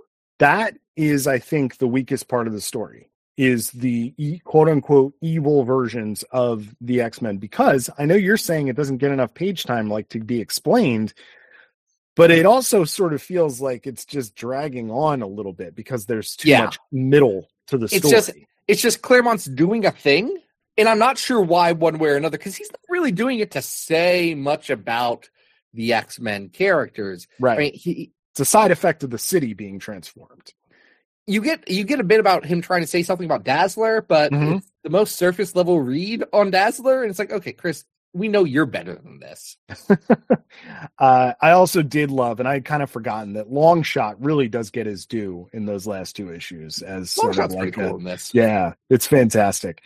So, I've always said on the show, and it's still true, that I have a lot of love for the Aussie era, and I think that a lot of my problem with Inferno in the past has been thinking that what's happening here with Matty is character assassination, and I don't know if that's entirely fair. I think we can see this in like our reaction very recently to putting 2099 World Tomorrow at the bottom of the list versus the Draco. Because I've come to the realization that character assassination is a made-up term that doesn't exist. I still think it does exist, but it does require some finesse and repair afterwards. But it's comics, right? It's comics. It's all right. Finesse. Like I don't. It doesn't bother me in the way that it did when I was younger, because now I'm like, yeah, but things will change. Things will happen. Like, everything's always being different. You can never actually go back to that original status quo. And in fact, a lot of me, in my experience with comics, especially as we're looking at stuff like such a shift with Krakoa and all that stuff in X-Men, it's like, I don't want to go back to an old status quo. Like, I don't even want to keep the current status quo. I want to continue evolving and changing stories. And there's more value for me, just like in Summer Special, on trying a thing. Mm-hmm. Like hey, why don't we give Maddie Pryor demon powers? Yeah. And give her a truly terrible, like, series of events that leads up to it and builds up to why she would do baby murder. I also don't think it's hurt that because of what has been done with the character since, right? And like Maddie's fine now, right? Like because the character has sort of been given a second leash on life. Leash on life? Is that a thing? That's not. But I'm letting you roll with it. What's the phrase? Lease. We're gonna keep that in. I don't know what I'm thinking. I don't know what you're thinking. Well, I mean, it is Maddie. So, if Havoc's Maddie's got a lot of leashes on a lot of lives. Yeah. So, second lease on life, I think that helps too, because like, you don't worry about this being like the destruction of a beloved character. It's just another chapter in that character's life. So you said it's where on the list? I said it's at 136 right now. And there's a lot of things that go into that decision back in the day.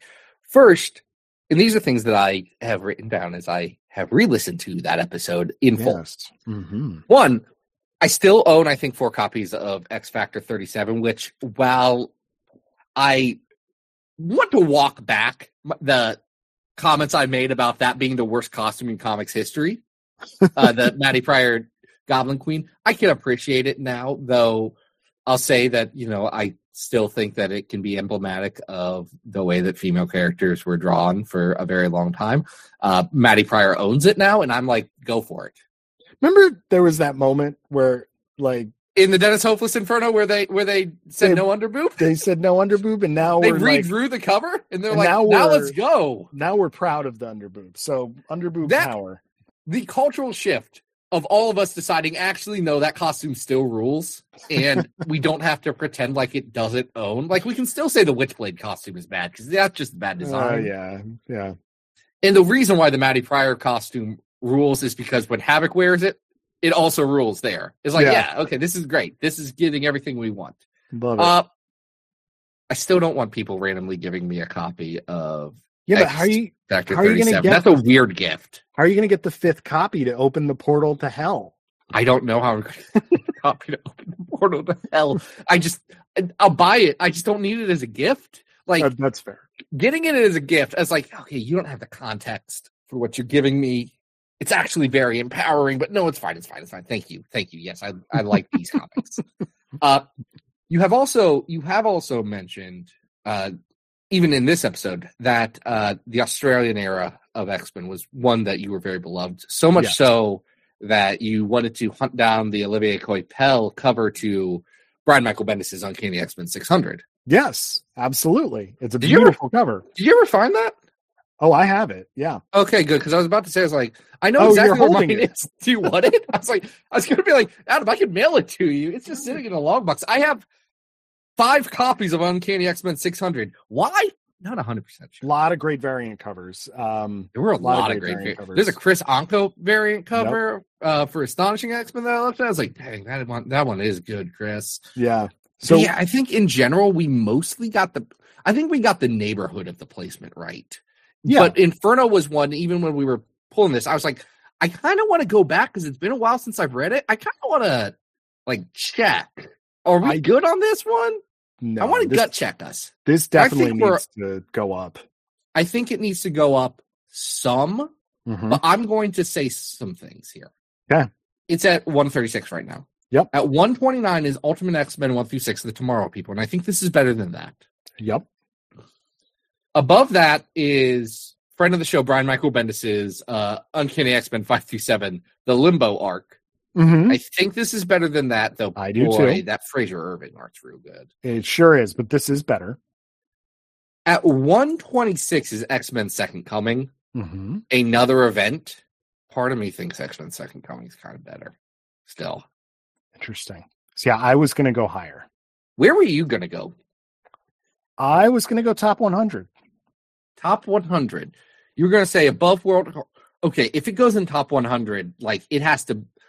Is this better than the Sheevish scenario from Larry Hama's Wolverine? I think with the die cut cover. I think it is. I think Here's where Keep going. I'm looking. At 87, we have the introduction of Genosha. Which right? is better. Which is a better story than Inferno. I would agree. And that happens, kind of right before this, right? This is right before that. It is right before that. Yeah. And again, Silvestri's firing on all cylinders. Claremont's doing a really tight story there. I think that works really, really well. But I don't think we're going much higher than that. I don't think we are. Honestly, Adam, I'm saying this, and I know that I am touching some great loves of yours and pulling out your heartstrings here. Yeah. Number 94 is Wolverine the Jungle Adventure. Do you think this is better than Wolverine the Jungle Adventure? That's a real tough one. Mike Mignola art, Walter Simonson. I'm going to counter with this because 91 is Peter David's X Factor 87 Examinations. I think this is better than that. As we have already proven in this episode, this list is somewhat flawed. Yeah. Though, I will say Examinations is darn near the strongest thing Peter David has written. It's very with the solid. exception of his Polaris, which I don't think he's ever really written a good Polaris, which is unfortunate because he wrote a lot of Polaris. Also, at 88, which I think we were very hot on at the time, We were very hot on at the time. X-Men 92, Volume 2. I mean, come on, this is better than that. Folks, you have to understand what things were like in 2017 for X-Men fans. It was really tough. Also, I kind of do love X-Men 92. Oh, still love it. Every volume of X-Men 92 has kind of been the best thing for what it is. So if we put it at 88, that would put it right below both the Genosha arc, and then at 86 is What If Wolverine Was Lord of the Vampires. What If Wolverine Was Lord of the Vampires is better than this? I still, just for, the sake of what we do here on this show, I think we got to give the edge to that. So I will. Okay. I'm looking at this. Mm-hmm. At 92 is Planet X. I can see the argument that this is better than Planet X. Yep. At 90 is Uncanny X-Force Final Execution, which I think we said is pretty good, but also a little too long. Yes. And has some flaws in it. Mm-hmm. Above that is that AVX Sinister story. That's a lot of fun. Gillen. That one's really fun, and it is not too much. No. Whereas maybe if you were to do that story as like a 11-part story across 1,000 years, it might be a little much. With artists who aren't Daniel Acuna, especially. Yes, but let's be clear. Gillen would never be able to do what he's doing there without this story, right? Well, no, it's a call and response. Yeah, absolutely. This is original flavor, original recipe. This is the original recipe. Fine. I think we found the spot for it. I think it's 88. Fine. It can be 88. It can go above X-Men 92. A comic I do also have within arm's reach. It's right here. You're just keeping all your comics like just hanging. I didn't mean to have X-Men 92 out. I just do. Like, I have a page from X-Men 92 on my wall. I really do like that book. I feel like there's more on your spinner rack today. Is that wrong? Or did you load that thing up? Or no, it's been loaded up for a little bit because my son kind of wants to read comics but doesn't know. So I've got X-Men 92. I have the Pizza Hut X-Men. I have the first chunk of Squirrel Girl. Oh, nice. Spider-Man and the X-Men's up here. I also have What's the Furthest Place from Here, Volume 1, and Dead Dog's Bite. I had... Perfect for kids. Well, that's not for the children. I did have 4 kids walk into a bank on the same rack as I'm going through my Tyler Boss and Matt Rosenberg, Ufra. Listen, I got a lot of stuff on here. Saw some Pizza Hut X-Men up there. You got some good stuff on the rack. I got a lot. I also have Kyle Stark's Sex Castle. Which is no reason. I just wanted to read Sex Castle again, and I have to remind myself. Oh, man. All right, did we decide? Inferno could be called Sex Castle. In a really different context. Yes. Maddie does have a Sex Castle. Yeah, this can be 88. Love it. I'm kind of surprised that was as much of a struggle for you as it was. It's just, I like Inferno. It's just not everything I want it to be. But do you know what is everything I want it to be? Our loving and adoring fans. Our listeners, yeah. They did a Q&A. And we thought between these stories we do some Q's, we do some A's. Yeah, I'm excited. We did get some nice questions, and perchance some answers will be given. Yeah. So, do you want to ask a question, and then I'll ask a question? We'll kind of go back and forth. Absolutely. We might as well answer as many of these as we can. I mean, we got time. We're not working on a tight schedule here. We already answered Jay's question. We didn't answer Jay's question. Austin Gordon asks, what's your favorite 300th issue of anything, X-related or otherwise? Oh, I should have prepared for this. I mean, I know of Uncanny 300 is fun. It has a really nice sparkly cover. I've absolutely not read Amazing Spider-Man 300. I've absolutely not read Avengers 300. I've read X-Men 300. That's X-Men good. Legacy 300 is better than that's a good Uncanny 300. That's the one. That's the one with Forget Me Not. I do like him. Good choice. Despite my complex feelings towards Spurrier these days. Soggy, is it Soggy Yojimbo up to 300 yet? It's in the 200 somethings. No, I don't think Asagi Yojimbo is not up to 300 yet, but the answer will be Asagi Yojimbo 300 when Asagi Yojimbo 300. I like the Legacy one. That's a good answer. Legacy's a good pick. I'm trying to think of other 300s. Yeah, like Fantastic Four 300s is kind of a non-issue. Is Avengers 300 a tie-in to?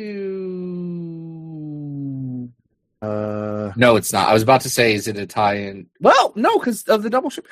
We could just look. It is an Inferno book. Avengers 300 is? Yeah. Yeah. Is that the one where Captain America has to get the... Yep. Okay, wait, hold on. This one rules. Walt Simonson has a new team of Avengers, and they are the Captain, Steve Rogers, Thor Odinson, Mr. Fantastic, the Invisible Woman, and Gilgamesh? The Forgotten One. Gilgamesh from Eternals, I guess? Also mythology? Sure. Why not? Let's go with let's just say X-Men Legacy, but let's be clear. I don't think there's a lot of good 300th things. Not that I can recall. I mean, Amazing 300 is fun, right? That's which one's Amazing 300? Wait, is that the Venom one? It's McFarlane, that one's probably Black there. Spidey costume, Venom. It's good stuff. That's a pretty high up one. Also, Austin Gordon asks, what's 190s era cover gimmick you actually kind of sort of dig? And I have talked about the Larry Hama die-cut Wolverine 50 cover. That one rules. There are ones we're not supposed to like because they all rule. Anything that happens with embossing and die casting or die cutting, holofoil, honestly, less successful than it could be most of the time. If there's like a sparkly hologram, I'm in. I don't like the sparkly holograms that much. What about like a Generation X #1, like a chrome? That's like good. Embossed. You like that? I like the embossed. I have one of the earliest comics I've ever owned because I thought it was the coolest thing was Silver Surfer 50. Oh yeah, that's a really good one. It's got Silver Surfer in a chrome embossed thing, and it's a Ron Lim, and why am I forgetting his name? Jim Starlin? It's Jim Starlin. It explained. I did not realize that it was the direct lead into the Infinity Gauntlet when I was a child, but I did know Silver Surfer's origin a lot. I didn't know why there was a rock man yelling at him. It turns out that was Thanos. And when I say rock man, I don't mean like I thought he kind of looked like the Thing. I mean he's made out of moon rocks for most of the issue. Yes. Yeah, when he comes back. It's true. I should maybe I should become a Jim Starlin guy, but I hate Adam Warlock. So you got to read a lot of Adam Warlock if you're I do hate Adam Warlock a lot, but I love Silver Surfer. But I just read Silver Surfer. What if I just became a Silver Surfer guy and said when Adam Warlock's around, I can zone out a little bit? I could do that. I also think anytime you put a hologram on a cover, I'm just a happy camper. Like Fatal Attractions, just give me a hologram. I'm a happy guy. All right, so let me ask you a question. Okay. All right. Let's go over to our buddy Tony here. Brawl 2099 asks, what series do you feel you haven't read enough of for the show? That's a great question, and the answer is X-Men Adventures. I've not read enough X-Men Adventures. I know that. We haven't read any X-Men Adventures for the show. It's okay. I don't want to.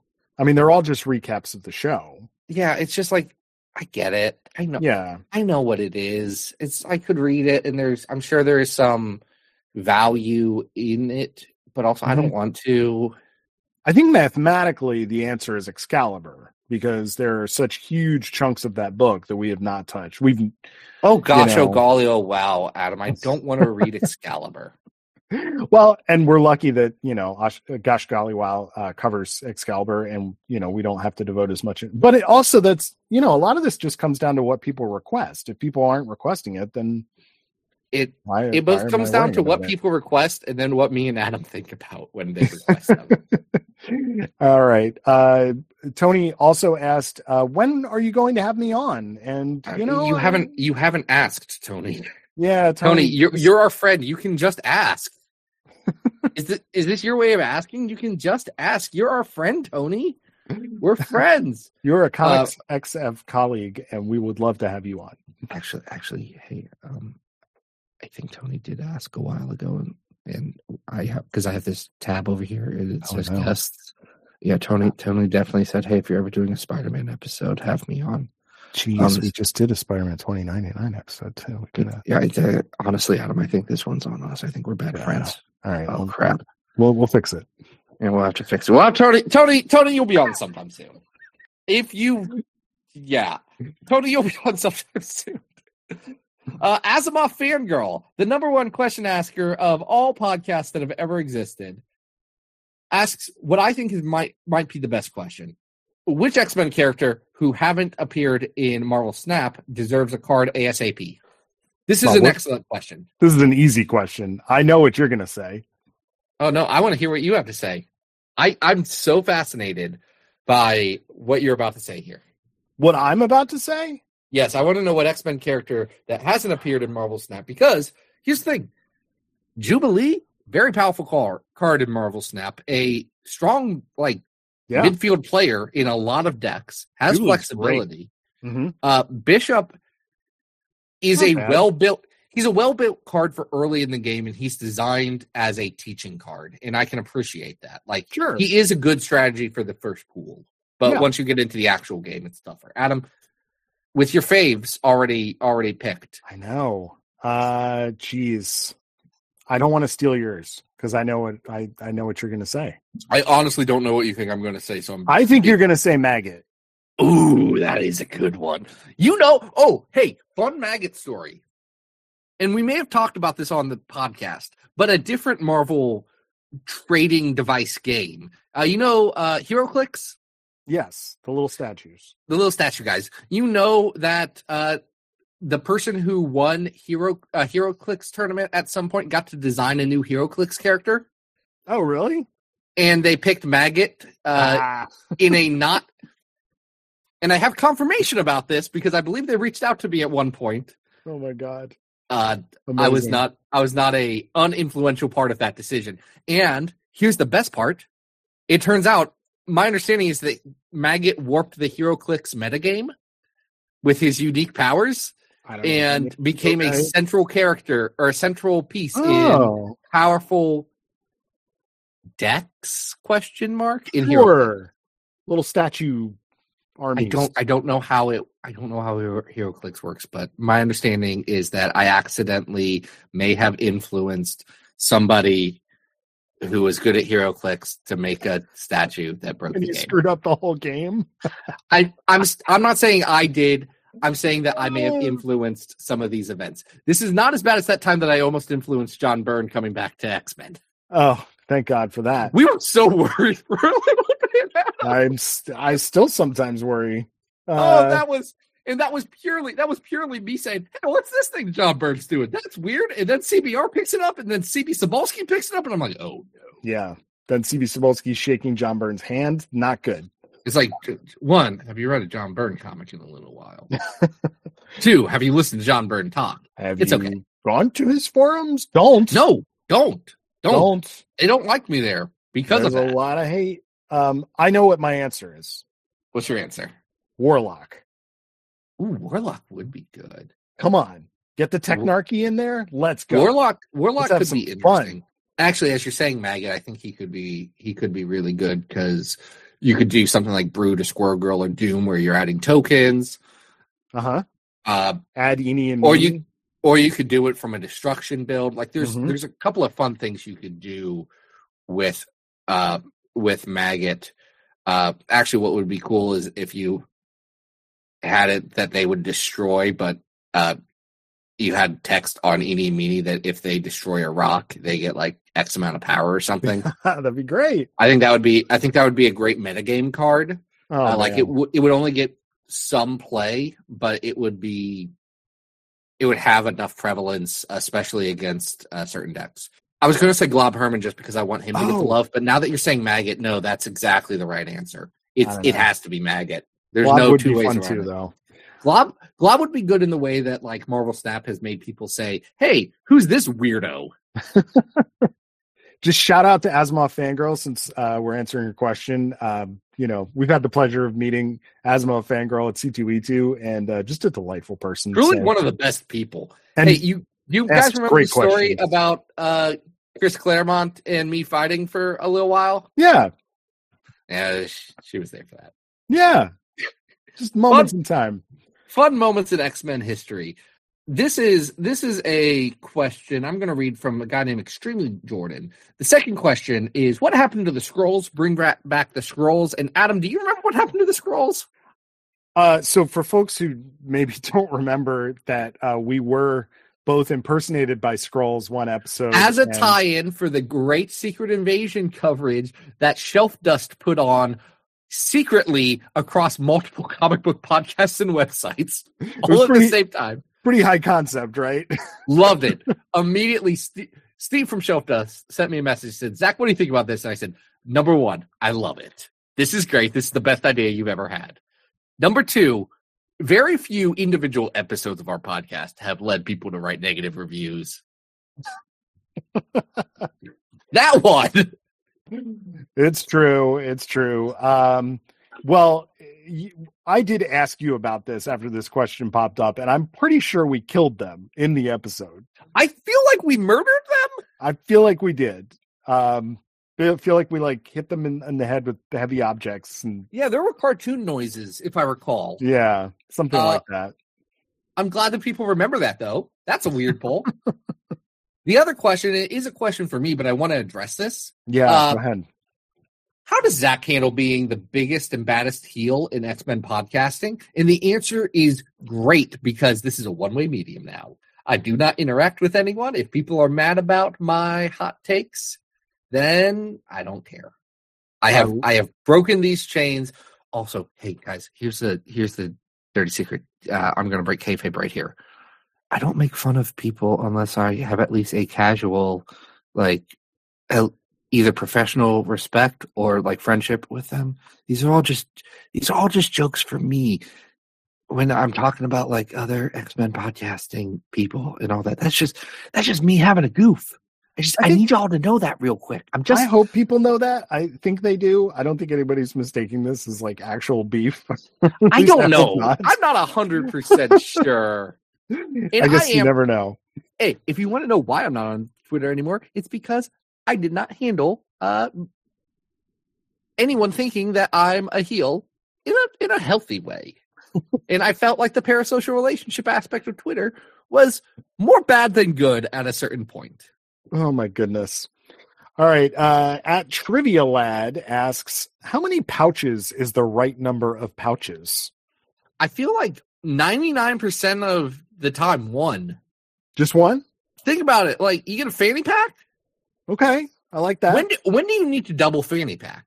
A very rare occasion. I mean, a fanny pack is a large superhero pouch if you're thinking about a superhero pouch, right? I mean,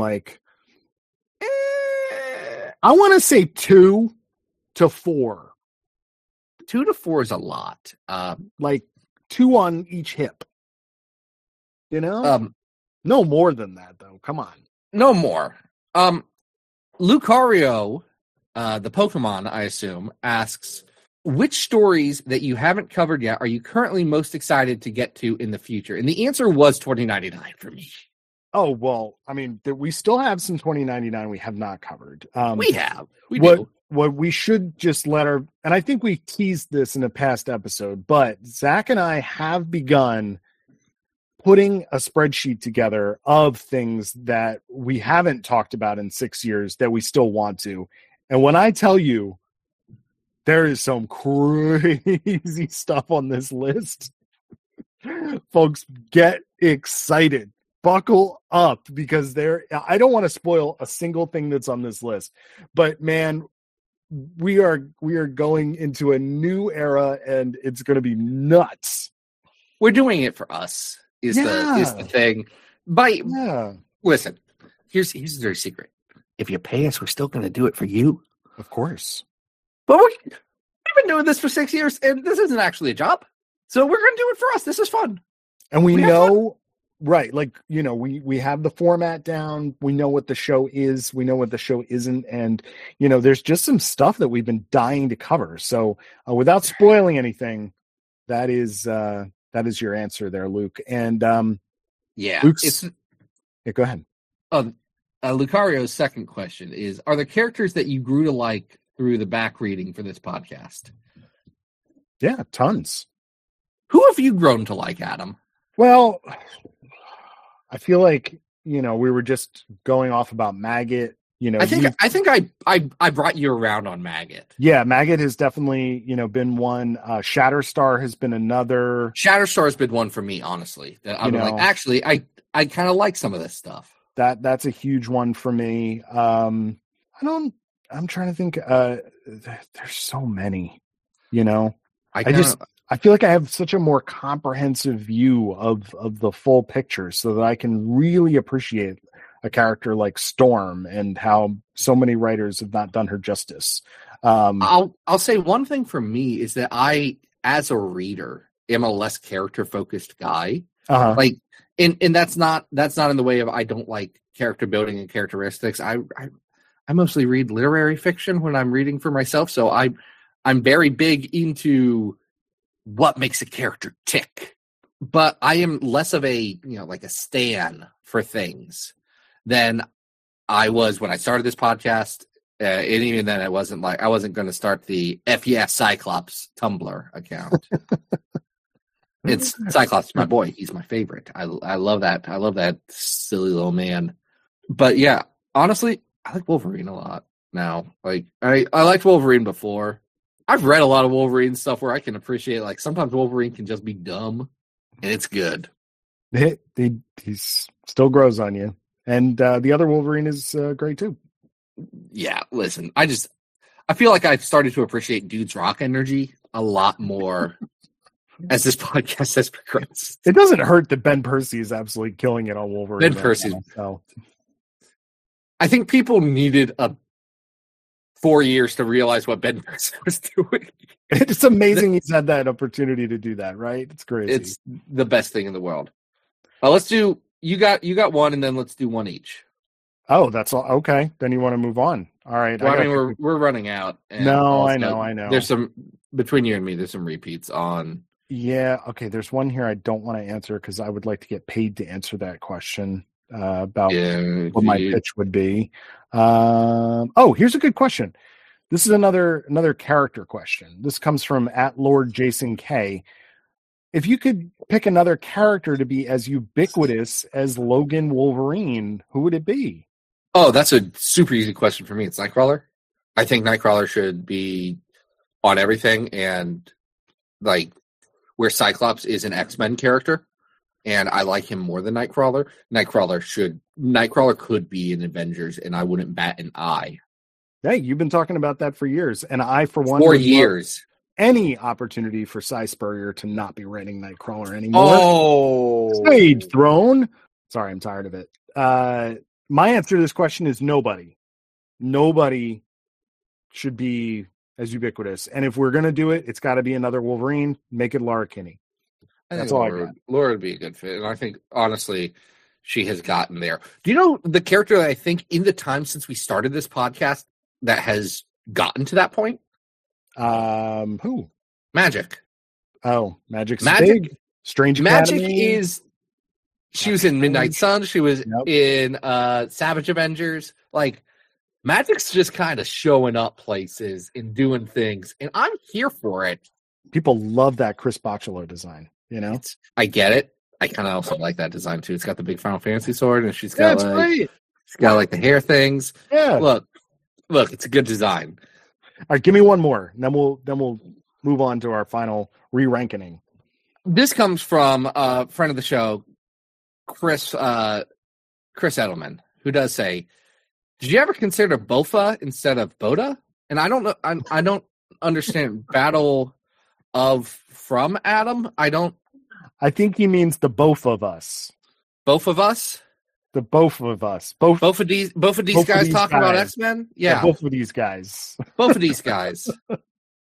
Man, no, I think both of us can talk about some X-Men, and it's been a pleasure to talk about X-Men with you.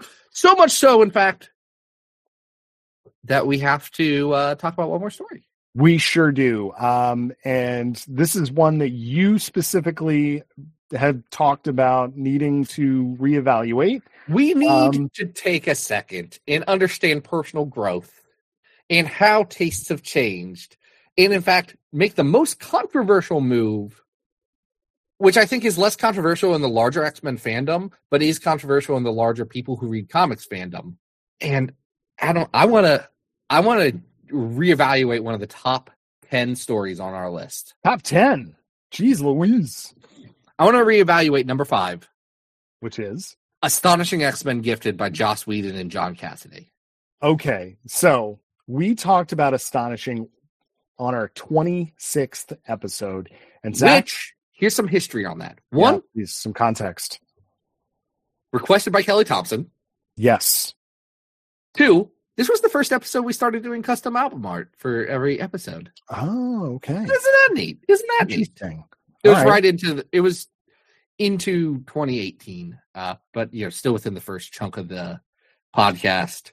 Adam, Zach, this is hard for me, but would you like to let the listeners know what we said about this at the time?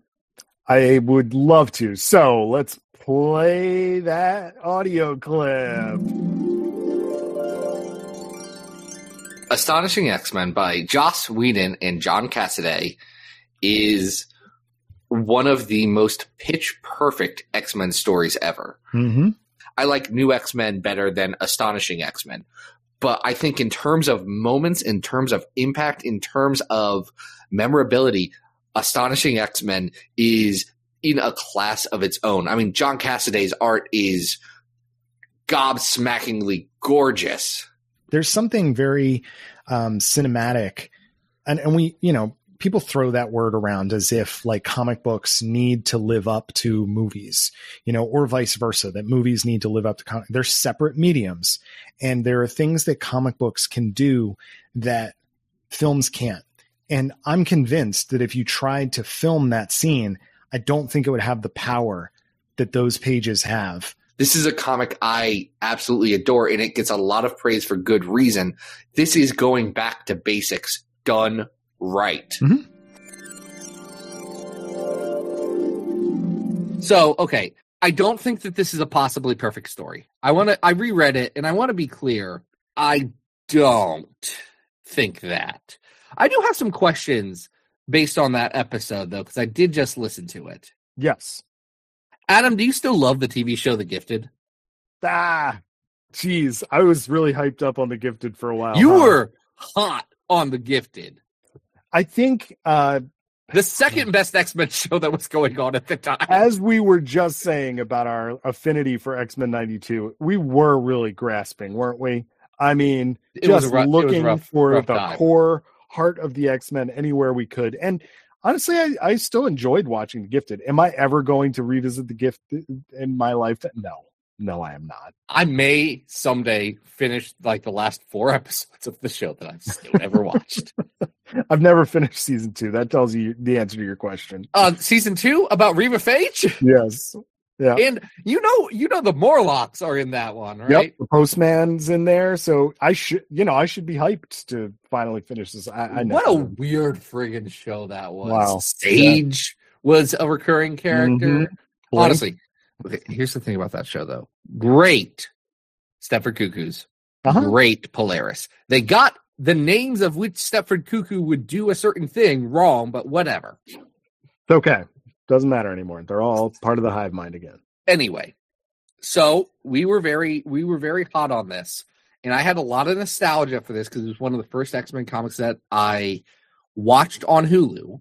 Motion comics. The motion comics.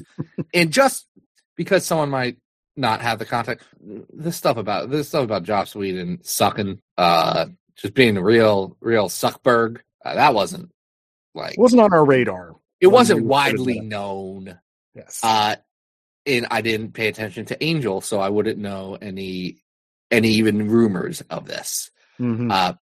So I feel like that just needs to be like, hey, here's some context for why we were so indiscriminately being like, yeah, Joss Whedon. And I honestly think if you weren't around in the early 2000s, you don't know how much of a geek icon Joss Whedon was, how big of a deal he was at the time, and how big of a deal him getting the Avengers movie was oh, they got someone who gets it for this. Right. That was the general tenor of the world. So rereading this was really interesting because interesting, wasn't it? Yeah.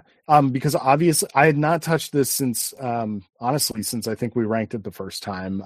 You have mentioned a couple times that you thought that it was that, after a few years of reflection, that it was too high on the list, and we will get to ranking it. But I argued for it to be number one on the list. I'm really upset about myself. It's okay. You know what? I don't want this to be, because when we were talking leading up to this episode, you had some very harsh words for yourself, Zach. And I just had bad taste. I don't want you to beat yourself up about this, because what we love when we're younger can evolve. And I still think that there is a lot of really, really beautiful artwork here. John Cassidy, just to touch on the art for a second. Yeah. There are people who would complain that it's a little stiff and that there's not varied panel layouts or things like that. I agree with that view of it, but also I think Cassidy's trying to do big, bombastic, widescreen comics at the same level of what he did in Planetary, what was being done in books like Ultimates, what was being done in Stormwatch. This is what comics were. They were huge. They were surround sound. They were widescreen. He's doing that. And there are some moments that there's some moments that rip in this. That fastball special, that rules. That double page spread where they're walking out in the costumes. I don't, in reflection, I don't like the argument about, we have to wear costumes, we're superheroes. That comes right before it. Mm-hmm. I do that page where they're all walking out and they look cool because they're wearing X-Men clothes. I'm like, okay, yeah, man, those are my friends, the X-Men. So I think the art has still remained in my high esteem. It truly has. I think what I noticed much more this time were the flaws in some of the scripting, some of the characterization of certain characters. Are we talking about Emma because he actually writes a bad Emma? I want to talk about that because I was really surprised going back. I think one of the things that we talked about when we ranked it the first time was how we liked the dynamic between Emma and Kitty. And honestly, I think he just really doesn't do a very good Emma at all. I don't think he does a good Emma. He does a great Kitty. Dude did how many seasons of Buffy the Vampire Slayer? He's got Kitty Pryde's voice pretty well down. He's doing it okay. Doing fine there. But his Emma's weird. And Emma is saying things that Emma would never say. And is just acting in a very, very bizarre way. And I understand that she's also leading into the second story where she's actually being possessed. But I just think there's something off. And I also agree with you that the whole we need to be superheroes premise, but the thing that is aged well, aside from using the R word, there's a couple other things in here that are there's some stuff. Josh is showing his hand a little bit, right? It was 2005. Taking the mask off. Listen, it was 2005. These were I will say that some of the language choices are just how people talked in 2005. Right, wrong, or not right. just is what it is. So obviously that has aged incredibly poorly, right? Not great.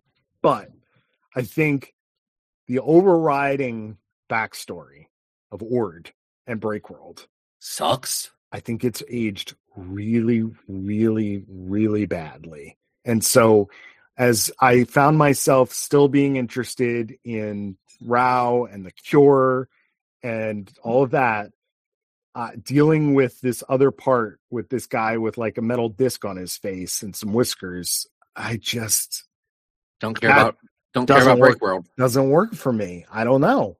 I think that Whedon in this has a lot of good character voices, a lot of great moments, great beats. The actual plotting is pretty bad, and especially the resolution of this story sucks. Like it just okay, it's issue 6. We have to end it now. Mm-hmm. It feels very anticlimactic when you read that. Yeah, and it's like I'm not that into Breakworld, but at the same time, like there's some stuff with Kitty that's really good. That scene with Colossus being resurrected, it's outstanding.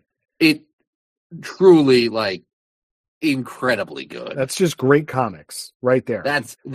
So there's stuff that you remember that elevates this above the rest. It feels to me, this is a comparison for the other comics reading art audience. Mm-hmm. Actually, now that I think about it, these books came out almost at the same time, which is wild. This is like Batman Hush for X-Men. Oh, that's an interesting comparison. I think it's a great first X-Men story. Like, if you wanted to be like, this is modern X-Men, like, that's a pretty good jumping on point. You go back to Batman Hush after reading other Batman things, and you're like, actually, I don't like this. Actually, I see a lot of the warts on this one. But the art is gorgeous. It's a beautiful book. It does most of what you want in X-Men. Like you get a lot of the stuff, and there's a lot of like heck yeah moments in it. But it's not as good. It's still just playing the greatest hits in a lot. Really is. So what's innovative about this? Sword, Abigail Brand is great, actually. Sure. Hats off. Love Brand. Great idea. Yeah. So I want to dispel the notion that I think there might be listeners who are hearing us reevaluate this and thinking, okay, well, obviously Joss Whedon's public, facing his actions, his, the way the public considers him has changed dramatically and for the negative.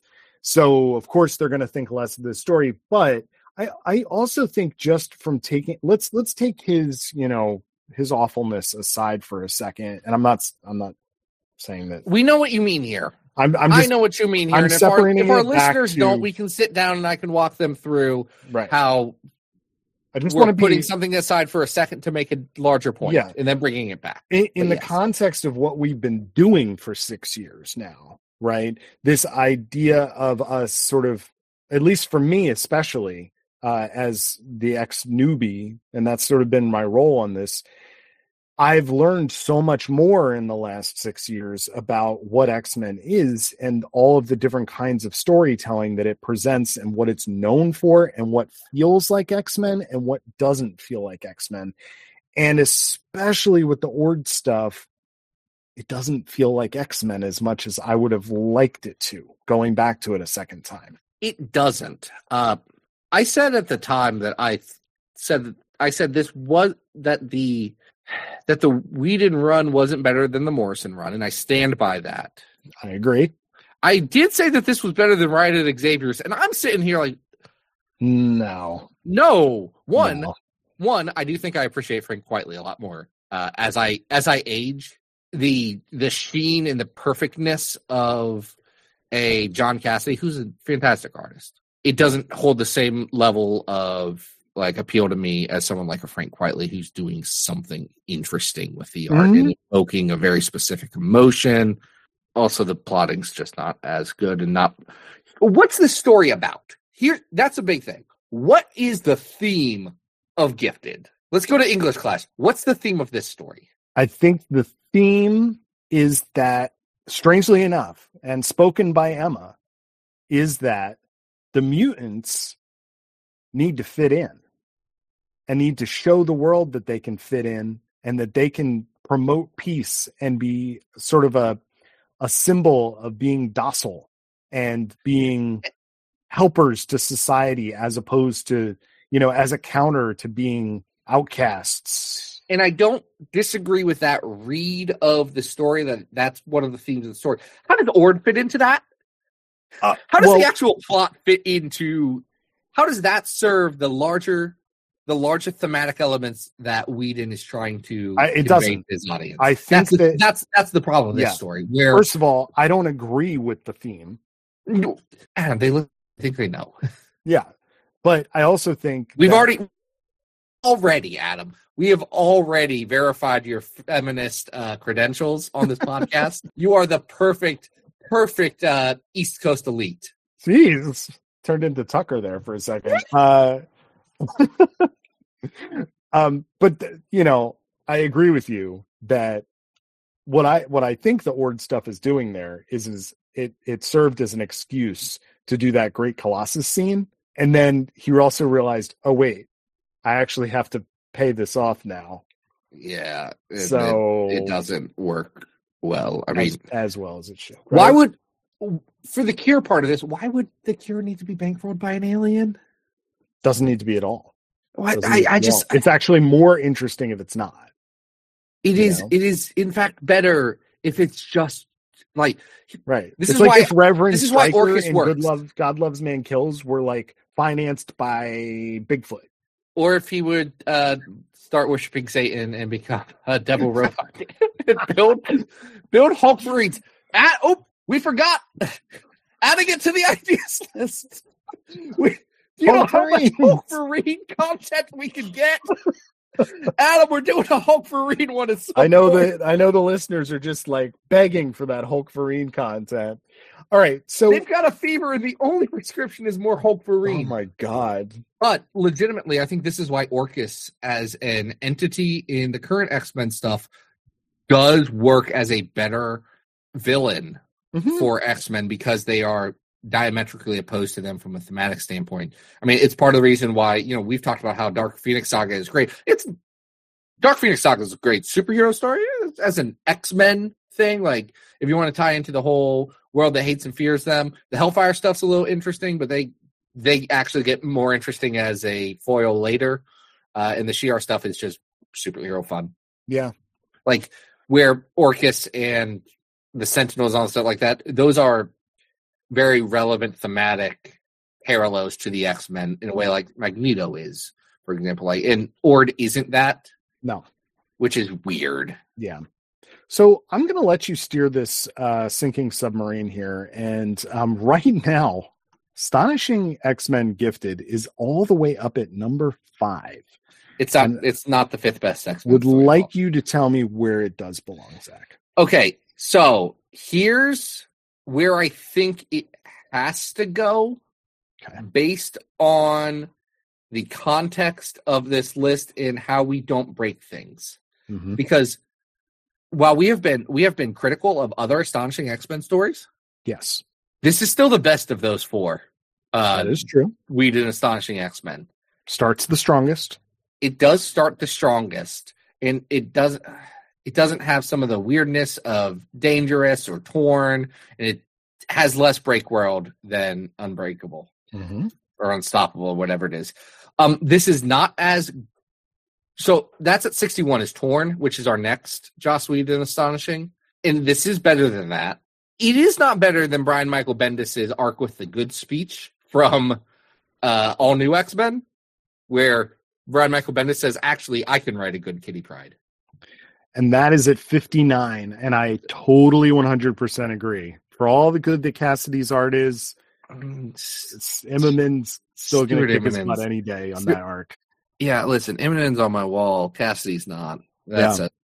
And I guess the question is, below that is X Club, which I know you love. So in our recent critical reevaluation of the writer of X Club, it has made me not want to go and do a Ranknarok on X Club just in case.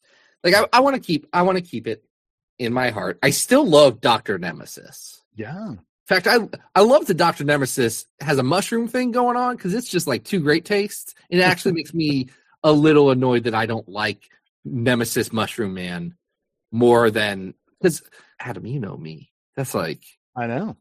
It's like two great tastes together. It's those. That's my stuff right there. It's weird mushroom stuff. Yeah. You know, my kids got me a mushroom lawn ornament recently, and not a tacky one, not like a cheesy one. It's just like a cement moral mushroom. It's amazing. It like they made sure no, Dad doesn't want like a Mario mushroom. He wants like a nasty mushroom. He wants a gross mushroom. But if I'm going with my gut right now, I'd rather reread X Club. All right. So that pushes it from number 5. Well, actually, hold on. Move it first. What does that do? It makes it number 60 because everything moves up one. Okay. And that notably also means we have a new number 10. A new entrant into number 10, which has been on or in the top 10 in the past, because we have in fact added a few stories to the top 10 in the last spell. Yeah. I say spell, I mean ever since we redid the website and now the top 10 is a pain to change. It looks great, but it is like I have to sit down Jason. and Jason Large, you know, you're my boy. Yeah. It does take me like 10 minutes to change the top 10 now, which is fine. I appreciate it. It's why we don't make changes to the top 10. So back into the top 10 at number 10 is the Morlock's arc of Uncanny X-Men 169 to 170, which involves the Storm and Callisto knife fight. Paul Smith, well earned. Welcome back. And that does it. Adam, we've done a whole episode. We survived Ranknarok. We ranked, we rolled, we re-rankeninged. Pretty good spell there. We talked to our hero, the inspiration of this of our eponymous podcast. Bendis did choose I don't even know if Bendis named it. Battle of the Islands is a great name. It's why I stole it. Fantastic. That is an awesome X-Men name. It's so good. And we took it from him, and now it's ours, and he can't have it back. I don't think he wants it back. Marvel may want it back. 300 episodes, 777 X-Men stories ranked, several re-ranked. Adam, it's been a true pleasure. I know we say this at every milestone, but there's no one I'd rather be talking about X-Men comics with, my dude. I'm pretty sure you say that every week. So, the same is true for me. Because I don't want to talk to anybody, but it's like there's like 10 people that I'll talk X-Men comics with at this point. But the rest of you are great. It's not about you guys personally. It's me. I want to be a hermit. I want to live in your earphones, and that's it. I mean, I've said this before. I'm going to say it again. This podcast means a lot to me. It has literally changed my life in ways that continue to astound me. So, here's to 300, and let's keep going, man. We still have to rank every story. 300 more. Oh my gosh. We'll see. We'll see. So many. That's so much. We've done all the good ones. That's not necessarily true. We got some other good stuff coming. We got some really joke, fun but stuff. You did have to start making a list of what's the good ones we haven't done. Oh, we have to preserve our good ones. Listeners, just so you know how psychotic I've gotten with this, I now created a spreadsheet of what we haven't ranked with the major series, and that's consuming. That means that the next 300 episodes are all going to be the weird ones, folks. So unapproachable. That's going to be our podcast. Yeah. I do want to note before we go that the same week this is coming out, I am guest hosting on Gosh Golly Wow with my one and only Anna Papard. We are talking about X-Man alert. X-Man. X-Man update. It's called X-Man update. We've been doing this show for 6 years, Adam. And we did the alert. You said alert. Do it. Can I do it again? No, this is all staying in. How in the world do you mess up the doot? Maybe I'll just edit you in there. I'll edit your doot. Anyway, you could. It's a real fun episode. Check it out. And Zach, should I say my socials? Instagram Adam Direct, Twitter at Arthur Stacy. Zach, you don't want to be found ever, and never want to be found again. This is already too much. Do we know what we're doing next week? I don't even know. I don't think we have. Next week, my dude. A plan? Yeah, next week. So here's the thing: we've done we've done 300 episodes, and we've been on a lot of roads in that time. But do you know where our next road leads? Oh, are we going to the Ultimate Universe? It does, and because of that, Adam, and because we're on that road to 316, brother, we're entering it. It took us a while. We're in our attitude era now. The Boditude era, yes. Can I get a hell yeah? Hell yeah.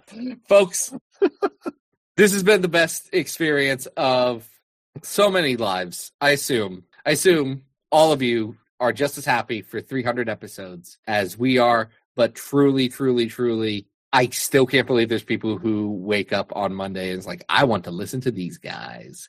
It's great. It will never cease to amaze me, and I'm so glad to have this podcast. So thank you so much. Thanks, everybody.